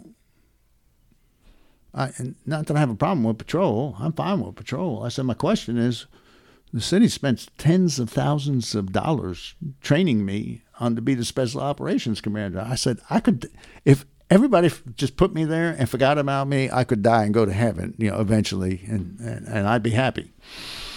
And I said, why are they doing that? And I mentioned that person's name and said, the chief wants you removed from your power base. And I went, wow. Let me write that down. And so I went off to Southeast, and I enjoyed it, but I went back as I walked into a room as a deputy chief, and I walked out as a captain. A lot of the command staff was pretty much in the same boat. They went back to their civil service rank. Fortunately, I had made civil service rank a captain. So how many people were in that room? How many command staff members? 9. And they were all deputy chief and above, all appointed ranks, correct? Mm-hmm. Deputy, 1 stars, 2 stars, and 3 stars. So it was pretty much everybody. Mm-hmm. And so he leaves, and did you all open your? I heard a story that you had to go into another room. Well, after you opened your envelope, he called you into another room. Okay. He was sitting in the chief's office. It was him and 2 brand new 2-star chiefs who had been a lieutenant an hour before. Only we didn't know they were 2-star chiefs, but they were. And it was. You walk in the other room, he didn't say much. He goes, well, the letter speaks for itself. Department's going in a different direction. See 2 new 3-star chiefs, and they'll tell you what your assignment is. And I'm going to tell you, part of that made me think that this is some kind of loyalty test, this is pretty Machiavellian, but maybe, nothing's really happened to us. He's just trying to say, I left you. You all owe you rank to me because I could have done this. So I go in the other room, and the 2-star chiefs, 2 3-star chiefs are standing there, new ones, and they said, "Oh yeah, boy, they couldn't even look me in the eye." That's what was really, because one of them I'd worked with at Southwest, and said, "Oh yeah, Doug, looks like you're going to Southeast." I said, "Why Southeast? Why not back to SWAT?" I mean, am I a captain, really? And he said, yeah, you're a captain. I said, well, then why not send me back to SWAT? I said, the city spent tens of thousands of taxpayers' money on training me, and just send me back there. No, the chief wants you removed from your power base, which was a really, really odd statement. And I went, okay, well, you got to report out to the quartermaster, turn in all your deputy chief stuff, and go pick up captain stuff on a Saturday morning. It's pouring down rain outside. Go pick up all your captain stuff, and you report to Southeast on Monday morning. Take the weekend to clean out your office. And I said, so that's how it is. And they said, oh, yeah, but look at the bright side. Because you're in patrol, you get to keep your car. And I went, well, I guess that's a silver lining, but I'm not quite sure what that's worth. Oh, I went out to Southeast, but I enjoyed the troops out there. I was out there when you came back out there. They were really, really good troops, doing what they could. I didn't have a problem with the citizens. We were doing what we could. We were in the news station on Jim Miller Road. It was new to me. I'd been at the old one down there on Bear Street. It was pretty nice station. But some of the stuff that happened during the intervening 8-9 months was odd. Well, surrealistic, especially when we discovered out. He asked the city attorneys what he really wanted to do was fire all of us. But they said, nah, some of them have some civil service protection to the prior deal, so and we don't even think that's going to work. So, but, you can try that, but you can't fire them. So he busied himself, in my opinion, trying to do what he could to drive us off or fire us. So I was out there. My one-star chief, I got along with great. She was fine. She'd been a lieutenant the day before, but I had no personal animosities against these other people. My animosity was directed at one individual, the mastermind behind all this. And she called me in one day and she said, well, there's a little more background to that story. It involved a disciplinary case. And I went in on the disciplinary case and obviously let something out of the bag that the chief's office was hiding from the city manager's office. I didn't know it. Nobody told me. Wouldn't have mattered. I'd have let the cat out of the bag anyway. But right after that, I got called in by my boss, who couldn't look me in the eye, and said, I just came back from a staff meeting downtown. And I said, yeah, what's that? She goes, you pretty much run the station. You know what you're doing. I do the political and grip and grin and stuff. And, you're doing a good job out here. And you never laid down. You could have, but you never laid down. You keep coming to work every day, doing the best you can. And I appreciate that. And you're pretty much running the place. I do the political stuff and the grip and grins. I said, yeah. And she goes, he's transferring you to the property room. And that was kind of my reaction. I initially laughed. I said, no, everything he's done so far, and it sounds funny at first, but he follows through. I said, I'm going to the property room. She said, yeah. And I can't stop it. I tried to, and I can't stop it. And I said, I promise you, I will never serve a day in the property room. And she goes, you can't change his mind. And I said, I have other options. And she goes, really? And I said, yeah. I said, I've never taken a sick leave day in 23 years on the Dallas Police Department. But I feel something really bad coming on right now. Yeah. But I still never took a sick leave day. So it was amazing. What had happened was Charlie Cato. Charles was my administrative sergeant out there at Southeast. And he didn't like any of this stuff that happened. And he would always call me chief. And I'd say, Charlie, I understand what you're doing, but some of these other people are going to get real mad and a lot of the SWAT guys still called me chief when they saw me. I said, hey, don't get yourself in trouble. This place is really strange now. But he came in one day and he tossed me a piece of paper. He goes, I want to get the hell out of here. He goes, I can't, chief, I can't abide by any of this stuff that's going on. He said, I'm trying to get out. I'm looking for a job. He goes, I don't meet these qualifications you do. And he threw the papers on my desk. This is exactly how it happened. And I said, okay, well, from there, Charlie, I'm working. I was also the station's crime analyst because they had taken ours away. They were doing all kinds of things to make us fail. And so I was I had become the crime analyst. So I said, I'm working on this, Charlie, trying to figure out what we need to do. There's a lot of church burglaries going on. And he said, and I tossed it over the side. I said, I'll look at it later. He picked it up and threw it right in front of me. He goes, no, blankety blank, you need to fill that out now. And I said, Charlie, I ain't got time. I'm working on this. He goes, no, the deadline's tomorrow. You got to fill it in. And I said, well, what is it? And he said, it's they're looking for a chief up in McKinney. You need to fill that out. And I said, what? He goes, I'm not leaving your office till you fill out that. I said, okay. So I filled out the paperwork, and that's kind of how it happened. I said, yeah, I used to do the police rodeo. I think we drove through McKinney a few times. But it was my last, like I tell everybody, I spent 23 years in the Dallas Police Department. The first 22 years and 3 months were great. The last 9 months were surrealistic. And the only way to really survive mentally and emotionally was to leave, because I was convinced if I went to the property room that A, I would be fired, and B, they would look for a reason to indict me. Because we all knew at that time, hopefully it's changed, the property room used to be over here on Baylor Street. It's still there. And it was a sieve, and stuff was always missing. And I felt like I'd walk in, sit at the desk, and they'd go, here's your inventory, here's your desk, here's your chair, here's your phone, here's your inventory. Oh, and by the way, here's the allegations against you because you've been in charge for 5 minutes, and we think there's stuff missing. And I said, I'm just not up for that game. I called Ben Click. I said, Ben, I love the Dallas Police Department. I don't want to leave.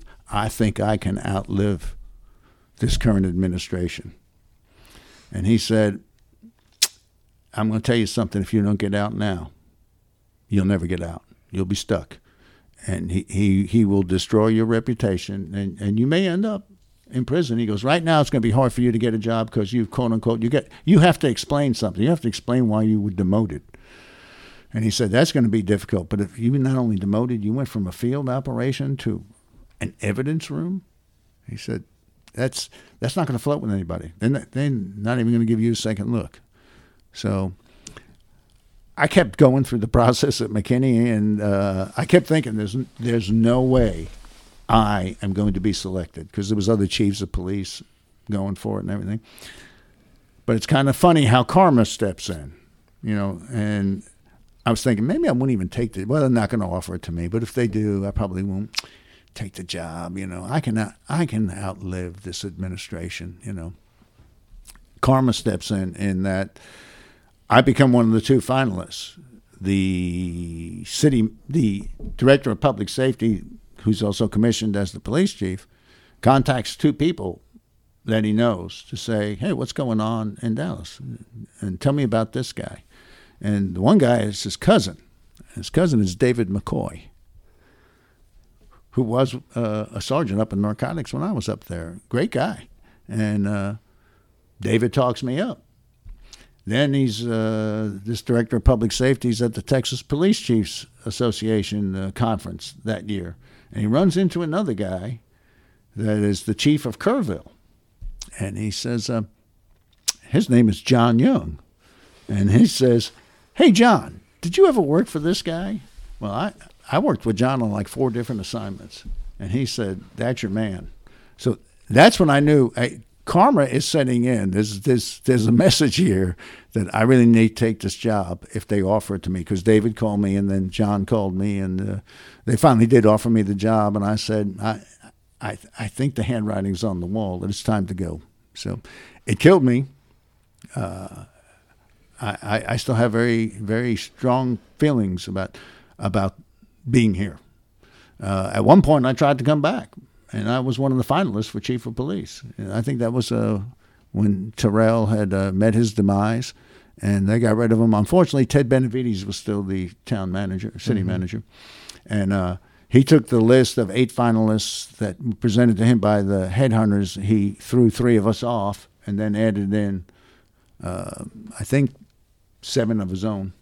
So I was one of the people thrown off.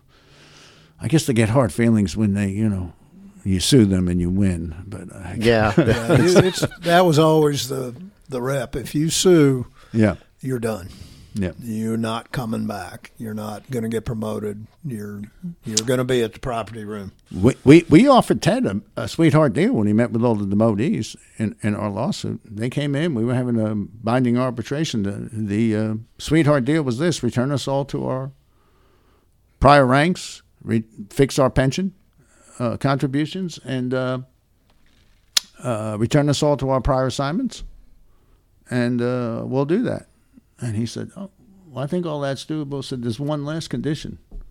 Terrell Bolton cannot be the chief of police because he will find a way to get rid of us." And Ted dug his heels in over that one proviso. He said, "No." So $12 million later, the city separated. That was a $12 million decision right there. And then Ted, ironically, ends up having to fire Terrell. So Karma. Yeah, it really was. It really was. The whole, even when I talk about the situation, it brings us some real bad memories for me. There's some post-traumatic stress disorder that I haven't walked through, talked through. But sometimes it's even hard for me to come down here. And I come down all the time for Scottish Rite Cathedral down here in the Scottish Rite Hospital. You know, I always think of what could have been. And what you've given this city. Physically and emotionally, which you poured into this city. I felt like I did. They promoted all these other people. I actually lived in the city. I went by that old code. You know, if you're going to get promoted and you want to take home car, then you need to live in the city, by God. So I bought a house out in the Southwest District, and which is another odd story. I can go on and on how evil that hostile takeover was. I lived in Southwest, so they assigned me to Southeast, but that was okay. I really didn't want to work for the deputy chief they put out there. I didn't mind driving on I-20. But the guy they assigned to Southwest, I won't mention his name because there's some health issues here. But anyway, he contacted me and he told me what his health issues were, and he had to go and get some treatment every day. And he said, you know, I got to go I live in Mesquite. I got to go from Mesquite all the way over to Southwest. And you're going to go from Southwest, come almost all the way over to Mesquite. Can we swap? And I said, I really don't want to work for the guy at Southwest. Right. And then that's when he revealed his health issues. And I said, well, and I'd worked for him twice. And I said, well, yeah, that being the conditions, I'll work the swap. You know, and so he said, I'll contact the chief's office. It was the man's health. A man who dedicated decades to the city, and they told him no. And I mean, and they said, if you want, we'll put you on deep nights. He'd been demoted to captain. Now they said, well, if it interferes with your treatments, we'll put you on. You can work evenings or deep nights, but you're going to continue to drive. I mean, those are all the little signals that kept coming through on everything. It was a bad time. It was just a cloud. It was. And it affected everybody, and it did not end well. No. So you get to McKinney, and under your watch, that city and that department tripled. Can you talk about first taking over a department and then watching that growth and how you juggled that kind of growth with city, department, the training, how you made that happen? Yeah, when I first got there, they just released the official census population from 2000, and it was 54,000 people. I think McKinney's probably up over 200 now, but when I ceased being their chief, they tripled, so they were about 165,000. The department had 67 officers, handful of civilians that were dispatchers. We were near the town square, which was, if you're not familiar with McKinney Town Square now, it's a historic square. It's thriving. When I got there, it was pretty much all boarded up. It was in the old courthouse in the center of the square was a boarded up pigeon coop. That's where the pigeons lived. But it was interesting though. It was really low crime. When crime happened, we pretty much knew who the bad guys were. The officers were that good. It was like neighborhood policing. They all knew who their bad guys were, and when stuff happened, it was all local. And they were pretty good about making arrests quickly and clearing crimes and recovering property. But the place was poised to grow. They were going to get a lot of residential growth. They were going to get a lot of commercial growth, and it was coming fast. 121 now, Sam Rayburn Tollway. Yep. When I got there, was a 2-laner, separated by a double yellow line. One lane going southwest and the other lane coming northeast. But that's how small it was. So it was good. It was quaint. It was neighborhood policing to a certain extent. I was reminded of, again, back to the 60s, Back to the Future. It reminded me of one of my favorite shows, the Andy Griffith Show. I mean, it was like, it was Mayberry. Small. Yeah, it was small time. And but it started growing rapidly. We tried to keep pace with that. One of the things that we did have to do, because we didn't have enough money to send folks to the academy. I mean, and as you all know, that's rolling the dice, because you don't know if they're going to make it through the academy after this investment, and if they make it through the academy, you don't know if they're going to make it in field training. So it's a major investment of time, money, and effort, and you don't know if those people are going to make it. So we were hiring officers and recruiting officers who were already licensed, and we had to make sure that we were doing thorough background investigations, and we weren't getting gypsy cops. And one of the things that we did have to do was, and it took a lot of work, it was between police, fire, City Hall, and the two associations, the Police Association and the Fire Association. We had to get separated from the what was then the pay for performance that all the city employees were on, and get it to a step pay plan. And we worked it real hard, and we got it to that. And that made us competitive with a whole lot of the other departments. So we started attracting other folks. They knew, hey, this place is growing. And that was our pitch. Come here. Get in on the ground floor. Because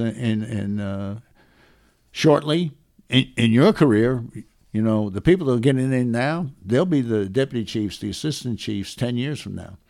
And pretty much that was absolutely true.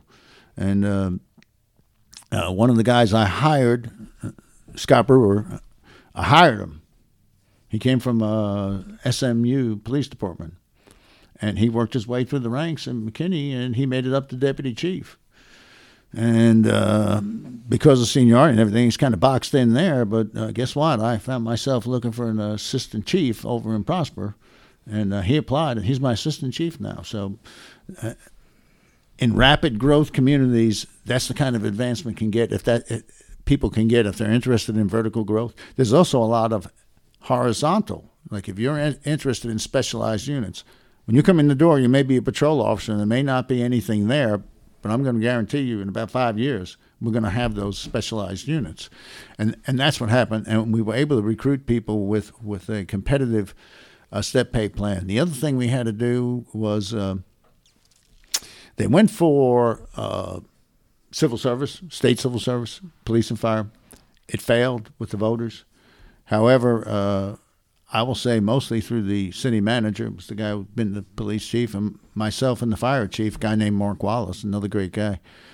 We were able to convince the council we need to get meet and confer. You don't like civil service? Let us get meet and confer. So now they have meet and confer up there, and it is they have a meet and confer agreement actually signed. Mm-hmm. I'm laughing because they said, okay, we agreed to meet and confer, but we don't have to agree. We don't have to agree anything. And so it took us a couple of years working with the council. That's true, but if you don't want another civil service vote. The civil service vote was very divisive. The meet and confer agreement was not, and so now they have a binding agreement there. So that was some of the things we did. We formed a mounted unit, so to train our mounted unit, and I sent them to the best mounted unit I know, and that was right down here in Dallas. And our guys got trained there. A lot of our SWAT guys up in McKinney, they got trained by Dallas SWAT guys. I'm not the sharpest knife in the drawer or the brightest crayon, but if I have any talent, it's to recognize talent in other people and surround myself with good people. I always have. And, I go back to the well. I know what works and what's good and what's great, and I go back to those people and ask, hey, help me out. I need some help. Well, policing since the 70s, you've seen so much change. It is incredible. Yeah, in culture. Yes. In tactics and in leadership. I read that you assisted in writing a research book for PERF on conflict of rights and policing protest. What are your views on that topic? Yeah, it's really interesting. So we were assigned all the different protests pretty much that came down the pike here in Dallas. We had the PETA group. We had the Operation Rescue. Yes, I'm trying to find the right word to call them. Every Saturday. I don't want every Saturday. I don't want to call them the pro-life movement because everybody is pro-life is not Operation Rescue, and everybody that's Operation Rescue is not a Lamb of Christ. So any protest group, this kind of reflects back on recent history, back to January 6th, anytime you have a large protest group, you're going to attract the full spectrum. So... and that's what we saw. We had PETA. We had the Operation Rescue, pro-life protests. We had the Warriors and John Wiley Price repeatedly up at Northeast Station and then several other stations. I'm trying to think of there was a strike at, I think it was the UPS place that we got. On Monroe? Yeah, we had to go up there and monitor a strike. So we got thrown a lot of things. Over the course of time, I'll say, there was great people that preceded me in SWAT before I got there. I mentioned Dwight Walker earlier. Eddie Walt is another captain that was there, another great guy. He was also a narcotics captain for a while. And I worked for him there. But they had a pretty long, distinguished background in protests. And so there was a lot of things that we were doing because we knew them inherently and we trained on them, but then we started writing this stuff down and drawing up policies and procedures and how we're going to handle it, because we knew with a lot of these protests we had to be supplemented by patrol. And while we may know these things inherently, when we bring other people in to supplement us, the emergency response teams I've already mentioned, kind of goes back to the 1984 Republican National Convention. I was one of the supplemental teams. My sergeant and I got to pick 8 guys to come in and supplement SWAT for dignitary protection and crowd control. And that's what really initially got me really interested in SWAT. Also, we did the same thing for World Cup Soccer in 1994. So we started memorializing everything we were doing. The summer of protests for the Operation Rescue people, the year before they came to Dallas, they were up in Wichita, Kansas. And the police department in Wichita, Kansas I think there was a handful of women's clinics up there. So I just said, look, these people are coming here, they're going to protest for a week. They're going to go away. Why don't y'all take the week off? Y'all just close up, have vacation, enjoy the summer for a week and go away. That sounds like a great strategy unless you realize the other side's strategy. And that's what we would always do. When we had crowd control issues, we were always studying the vision, the mission, the goals of the other side, and then we could figure out their strategy and tactics. So Wichita PD didn't have any experience with that. They didn't do that. So to the Operation Rescue people, they said, we shut down the clinics for a week. We're going to stay. And 1 week became 2. And 2 weeks became 3. And then the clinics say, we got to go open back up. And when they went to open up, folks were laying all over the streets, blocking entrances. The doctors couldn't get there. The nurses couldn't get there. The patients couldn't get there.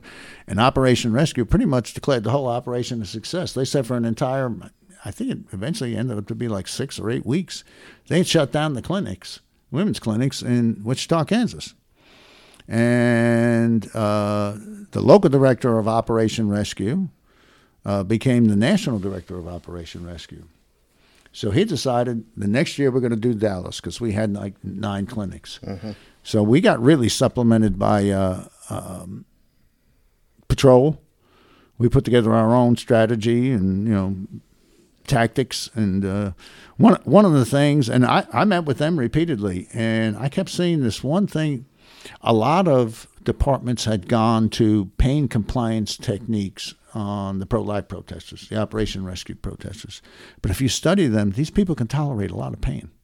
And we saw photos, videos, as we were collecting it, of places where they were like using nunchuck sticks to wrap it around somebody's arm and lift them up.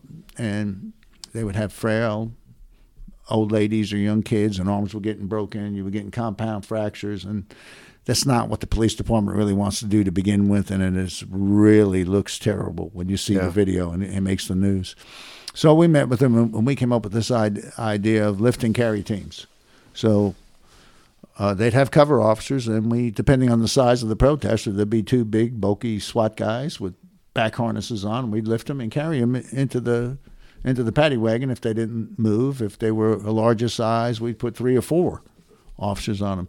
So we started working with that, and because what we realized was the pro-life people want to go out. You have your First Amendment freedoms. You want to go out and protest in front of the clinics, and that's what we'd always tell them. We know why you're here. We will protect your right of First Amendment to protest and let your views be known.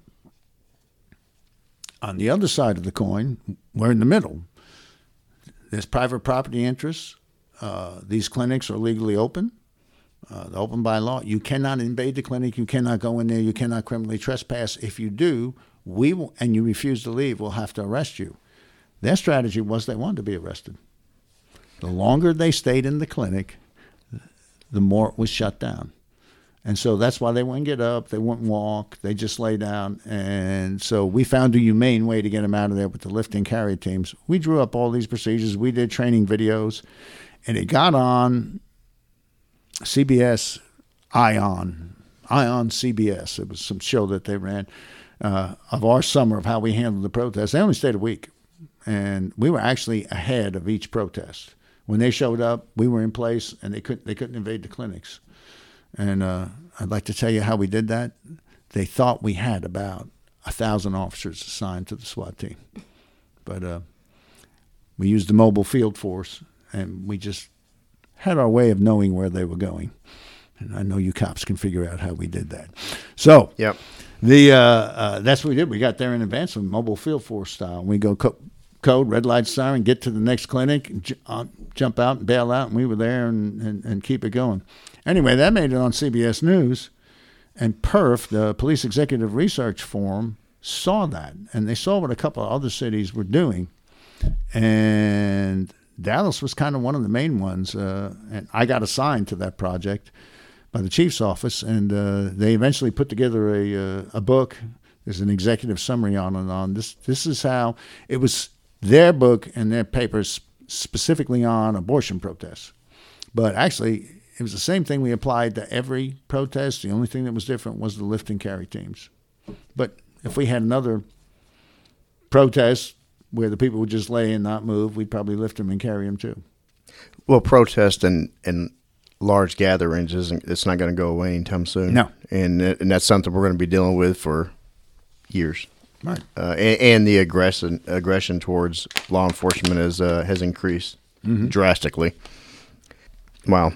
Your career is just it's incredible. You do a lot of things if you hang around for a long time. Yeah, almost nearly 50 years of policing. Welcome back, ATO listeners. We took a quick break. We're back here with Chief Kowalski of Prosper PD, Long-Tom Dallas PD, and McKinney PD Chief. You're now over the great city of Prosper, and you've got quite a few celebs living amongst you, and that place is going to just grow and grow like Frisco and like McKinney. What's next for Doug Kowalski in Prosper? Well, we're going to continue to grow for a while. We just moved into a new public safety facility. I went to before the council Tuesday night and got approved another $380,000 to cover the parking lot so our fleet doesn't get destroyed in a hailstorm. And right next door to us, we're going to build that rest of the public safety campus fire administration building and a new central fire station is going in. So we have 12 acres out there. When that gets completed, we're going to put in a joint training facility. So we're looking forward to all that.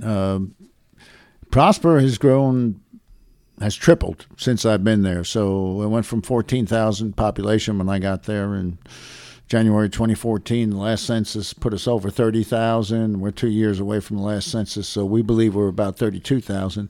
They believe at build-out there'll be probably 75 to 90,000 people living there, depending on the density, because we are landlocked. We can't really annex a whole lot more. We're 9 miles long and 3 miles north to south.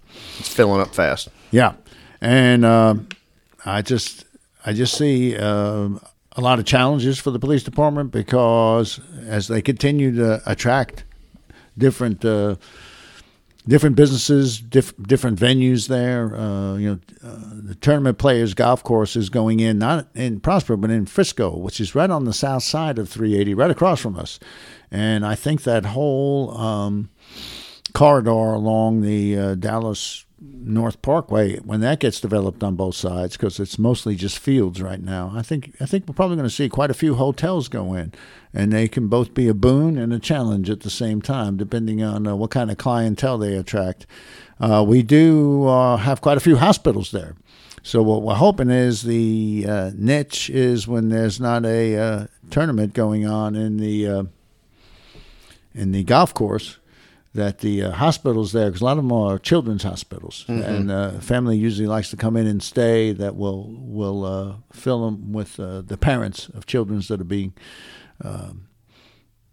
basically served in all the different hospitals that we have out there in that area. So, but we all know through experience what happens with hotels.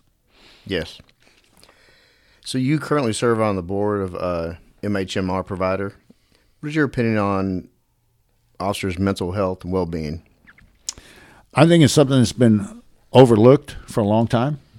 I think officers, especially depending on where their assignment is, and particularly after a long career, I believe we have officers suffering from post-traumatic stress disorder also, and it's just never been diagnosed and never recognized earlier. I think that's why at some points alcoholism was high when I first joined policing, and prior to me joining policing, I think we've gone beyond that phase, although we do see isolated pockets of it.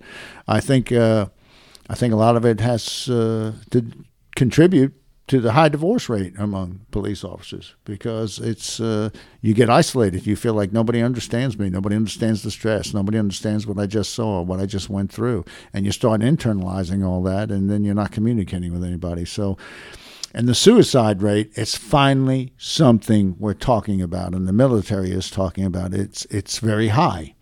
And officers just need to know that the rest of us are out there. Just reach out and talk to somebody, talk to another officer.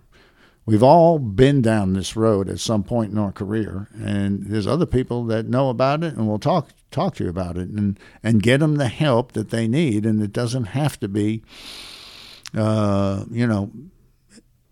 can be completely off the record. You go get yourself some help, you get in an employee assistance program, or you go through your own healthcare provider and go get the help you need, the counseling you need, because you don't need to bear that burden alone. We've all seen a lot, and I've seen some things that I choke up about just thinking about them again, and I've been to some crime scenes that are really, really tough, and they stay with me. Sometimes when I close my eyes at night to go to sleep, I see those people, and it's sad. I mean, completely innocent victims who were murdered by someone for, not that there is a good reason, but these were clearly for no reason at all. Just evil. Yes.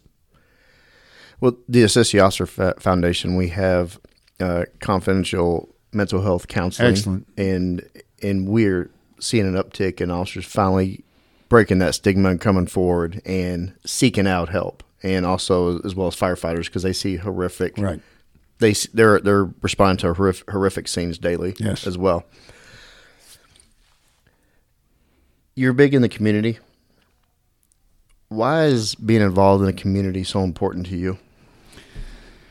Couple of reasons. Stated it earlier. I left everybody and everything I knew in New York to come down to the Dallas area and get this job. And all my friends, all my associations are through the Dallas Police Department, still are. Yes, I migrated out to McKinney, and yes, I've migrated from there to Prosper, but still, this is kind of the heart of all my connections. Those communities, still a lot of my connections, and it's important because it keeps me grounded, and I think it's good for officers to get grounded. I know, like my first 5 years, probably on the police department, the only people I knew were really police officers and their families.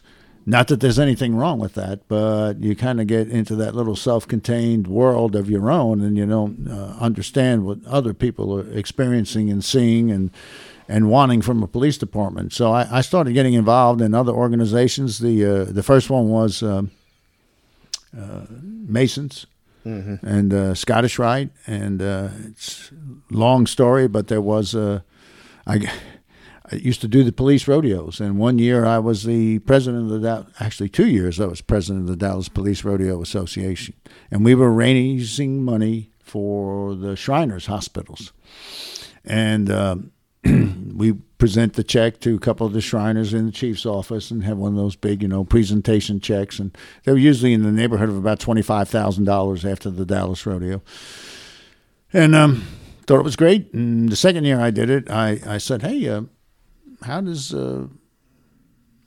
you get to be a Mason? And, just a couple of blocks from here, and if you see their sign says, ask one to be one. I didn't know that then. And they said, you just asked the magic question. Have you ever been to the Scottish Rite Hospital here in Dallas? And I said, no, I have not. And they said, well, why don't you sign up and go on a tour? So I went on that tour, and I was just amazed at all of the outstanding work that is done for children in that hospital. And, the only, it doesn't cost the parents a dime. If you have insurance, they'll take the insurance, but there's no deductibles, anything like that. But if you're dirt poor or filthy rich, they will treat your children. If you have insurance, great. If you don't worry about it. Their main goal is to treat the people, and they do amazing things with scoliosis, really amazing things with prosthetics. They also have a dyslexia service in there. And I was amazed when I found out it really wasn't costing the parents anything. People need to know that it doesn't matter what the race, sex, religion of the patient is. It's just, can we help this child? We admit anybody into the hospital that we can help. And then the doctors are volunteering their services, and all the other people that are working in there are volunteering their services. And the Masons are raising money to keep the building running. And I went, wow, this is really amazing. And so I joined up, and actually I initially joined the East Dallas Lodge, 1200, which was known as the Police Lodge, and still is. And yeah, I was still hanging around a lot of police officers, but from there I started making all these other networks with all these other people in Masonry, and also Blue Lodge Masons, Scottish Rite Masons, there's York Rite, there's Shriners, and I started meeting all these other people, and it really broadened my horizons that it's not just good guys and bad guys, It's not us against them, the cops against the rest of them. There's a whole lot of good people out here, and they're all doing good and trying to do things for the people that really have a need.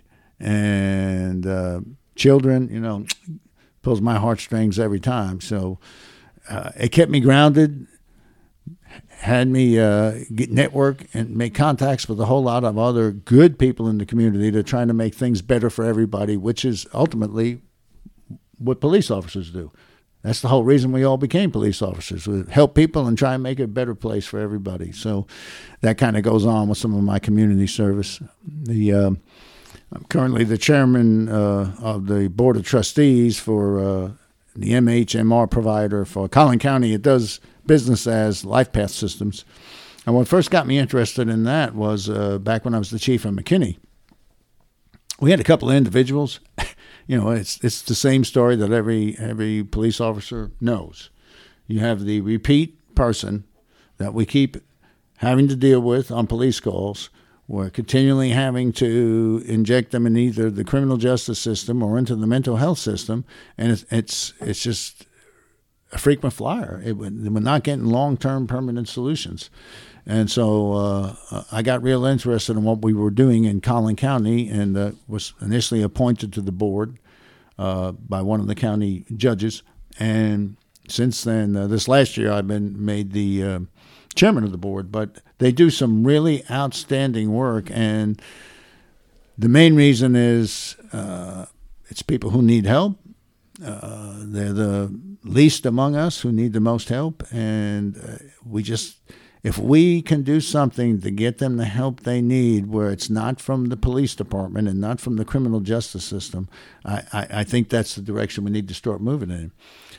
It's just I've seen so many horror stories with these folks with mental health issues, whether it be some kind of assaultive behavior, some kind of family violence, suicide. We're taking them into custody for emergency detention order, but it seems like they go in for psychiatric observation and come right out. Or if we put them in for a criminal act that they've just committed, then suddenly the county jail becomes the mental health provider, and they're not equipped to do that either. And if they get convicted, then they end up in the prison system. And maybe all this can be avoided if we get people the help they need, and it seems to me the right thing to do, and it seems to me it's also, if you look at it from the other side, the most economical thing to do is rather than incarcerating people. And I don't know. I just think this is the route. Now, unfortunately, police officers get injected into these systems, into these calls all the time. And but it's usually the same person. I'm just wondering, this is me thinking out loud, I'm wondering if we can get the people the help they need. Maybe it won't be the police that are the ones that have to be the intervening with them, and we'll have a whole lot better outcomes. In the middle of a call for service, though, that may not be the time. I also am a realist. I know when there's a meltdown going on and somebody calls the police are going to show up and do the best they can. We all have mental health training right now, but it's we do the best we can do. Chief, I'm hearing from New York to Dallas to McKinney to Prosper, a dedication to service, and you can continue to serve. And I would imagine you're going to do that until you're no longer here. I hope so. I enjoy it. I still have the fire in the belly. I still like police work. I still love police officers. I think we're all out there doing God's work. I think firemen are doing the same thing. We used to have the joke about waking up firemen, but once firemen took over a EMS service, those guys are running all the time too. So they're pretty busy. So I don't know. I guess I saw it. I'll go back to my family, my upbringing. We were close knit. Nuclear family, my father, my mother, my brother, and my dad was really dedicated to public service. He was a veteran of World War II, combat infantry veteran, served in the Pacific, liberated the Philippines, part of the Army of Occupation of Japan, came back, met my mom, they got married, had 2 kids, he became a fireman, did that for 31 years. And he had a servant's heart. He really did. And my mom had a servant's heart also. Same way with my uncles. And the extended family was all still pretty tight-knit. For a while there, we all lived on Staten Island. We all, cousins and everybody, always played with each other. It was a close-knit family. And I don't know. That's just the way I was raised. It's ingrained in me to serve. At some point, I'm blessed with good health right now, but at some point, I'm physically not going to be able to do a policeman's job. I've made a deal to myself for the benefit of everyone else that if I physically can't do the job of a police officer, that's the day I need to retire. And if I do, well, then I'll probably just exclusively teach, because I'm going to leave you with another quote, and that's from Mark Twain. And he said, some people say, I must have a lot of good judgment to get to where I'm at. And Mark Twain said, yeah, good judgment comes from experience, and experience comes from bad judgment. So I've survived a lot of judgments, good and bad, and I'm still here. And I just like to share that with officers, people I meet, talk about it. I'm just really amazed that I don't know how. I think we're coming out of it now, but we're not completely out of it. But I think people are starting to see that, yes, police work is a noble profession, and everybody in police work is really good people. Oh, we have a few outliers, just like every other profession. And we usually separate ourselves pretty quickly from those individuals because we're also very good at policing ourselves. But overall, the vast majority of officers are good people. It's a noble profession. We're taking care of the good people out there who want us, and they want us to do our job and protect them from the evil that's out there. And everybody in this room has seen the evil. We've seen it, and we know that we're that thin blue line between the good citizens who've never seen it, and we're that thin blue line that keeps them from seeing and experiencing that pure evil out there. And I really admire everybody who puts on a badge and a gun and goes forward every day to do a job, because those are heroes. I mean, just that act alone makes them a hero. Chief, I think that's a great way to wrap it up. I want to thank you for your service for the city of Dallas, city of McKinney, Prosper, and you say you're going to go into teaching again, more service, and teaching other citizens, professionals, how to make themselves better. Right. That's what it's all about, right? Right. And I'm really want to continue instructing to police officers. I'm in that Caruth Police Institute, and I instruct in the Institute for Law Enforcement Administration and also in the police academies because, like I said, I like to share some of the experiences I've seen. So, good, bad, or ugly, the people learn from the good and avoid the bad and try not to repeat the ugly. We have to learn from experience. Yes. Thank you for your service. Thank you. I want to thank special guest Lieutenant Bob Owens for coming on. Thank you. I loved it. And just like to say to Doug, I worked with him a couple of times and for him a couple of times, and it was a great pleasure. You're a great leader. And, when you leave, you I was talking about this, especially with you, because you've been gone so long, which I didn't realize, but you still make an impact, and there's people that, right now they're senior, but they also, what they learn from you, they pass on to people that didn't even know who you were. Right. And so you made an impact on people that don't even know your name, but through your training, it made things better. And never doubt that you made an impression on this police department and a lot of officers, like I said, including me, and a lot of young ones. So thank you for that. Again, thank you for your service. Thank you. Thanks, Chief, for coming out. Appreciate your time. Thank you. Thank you, sir.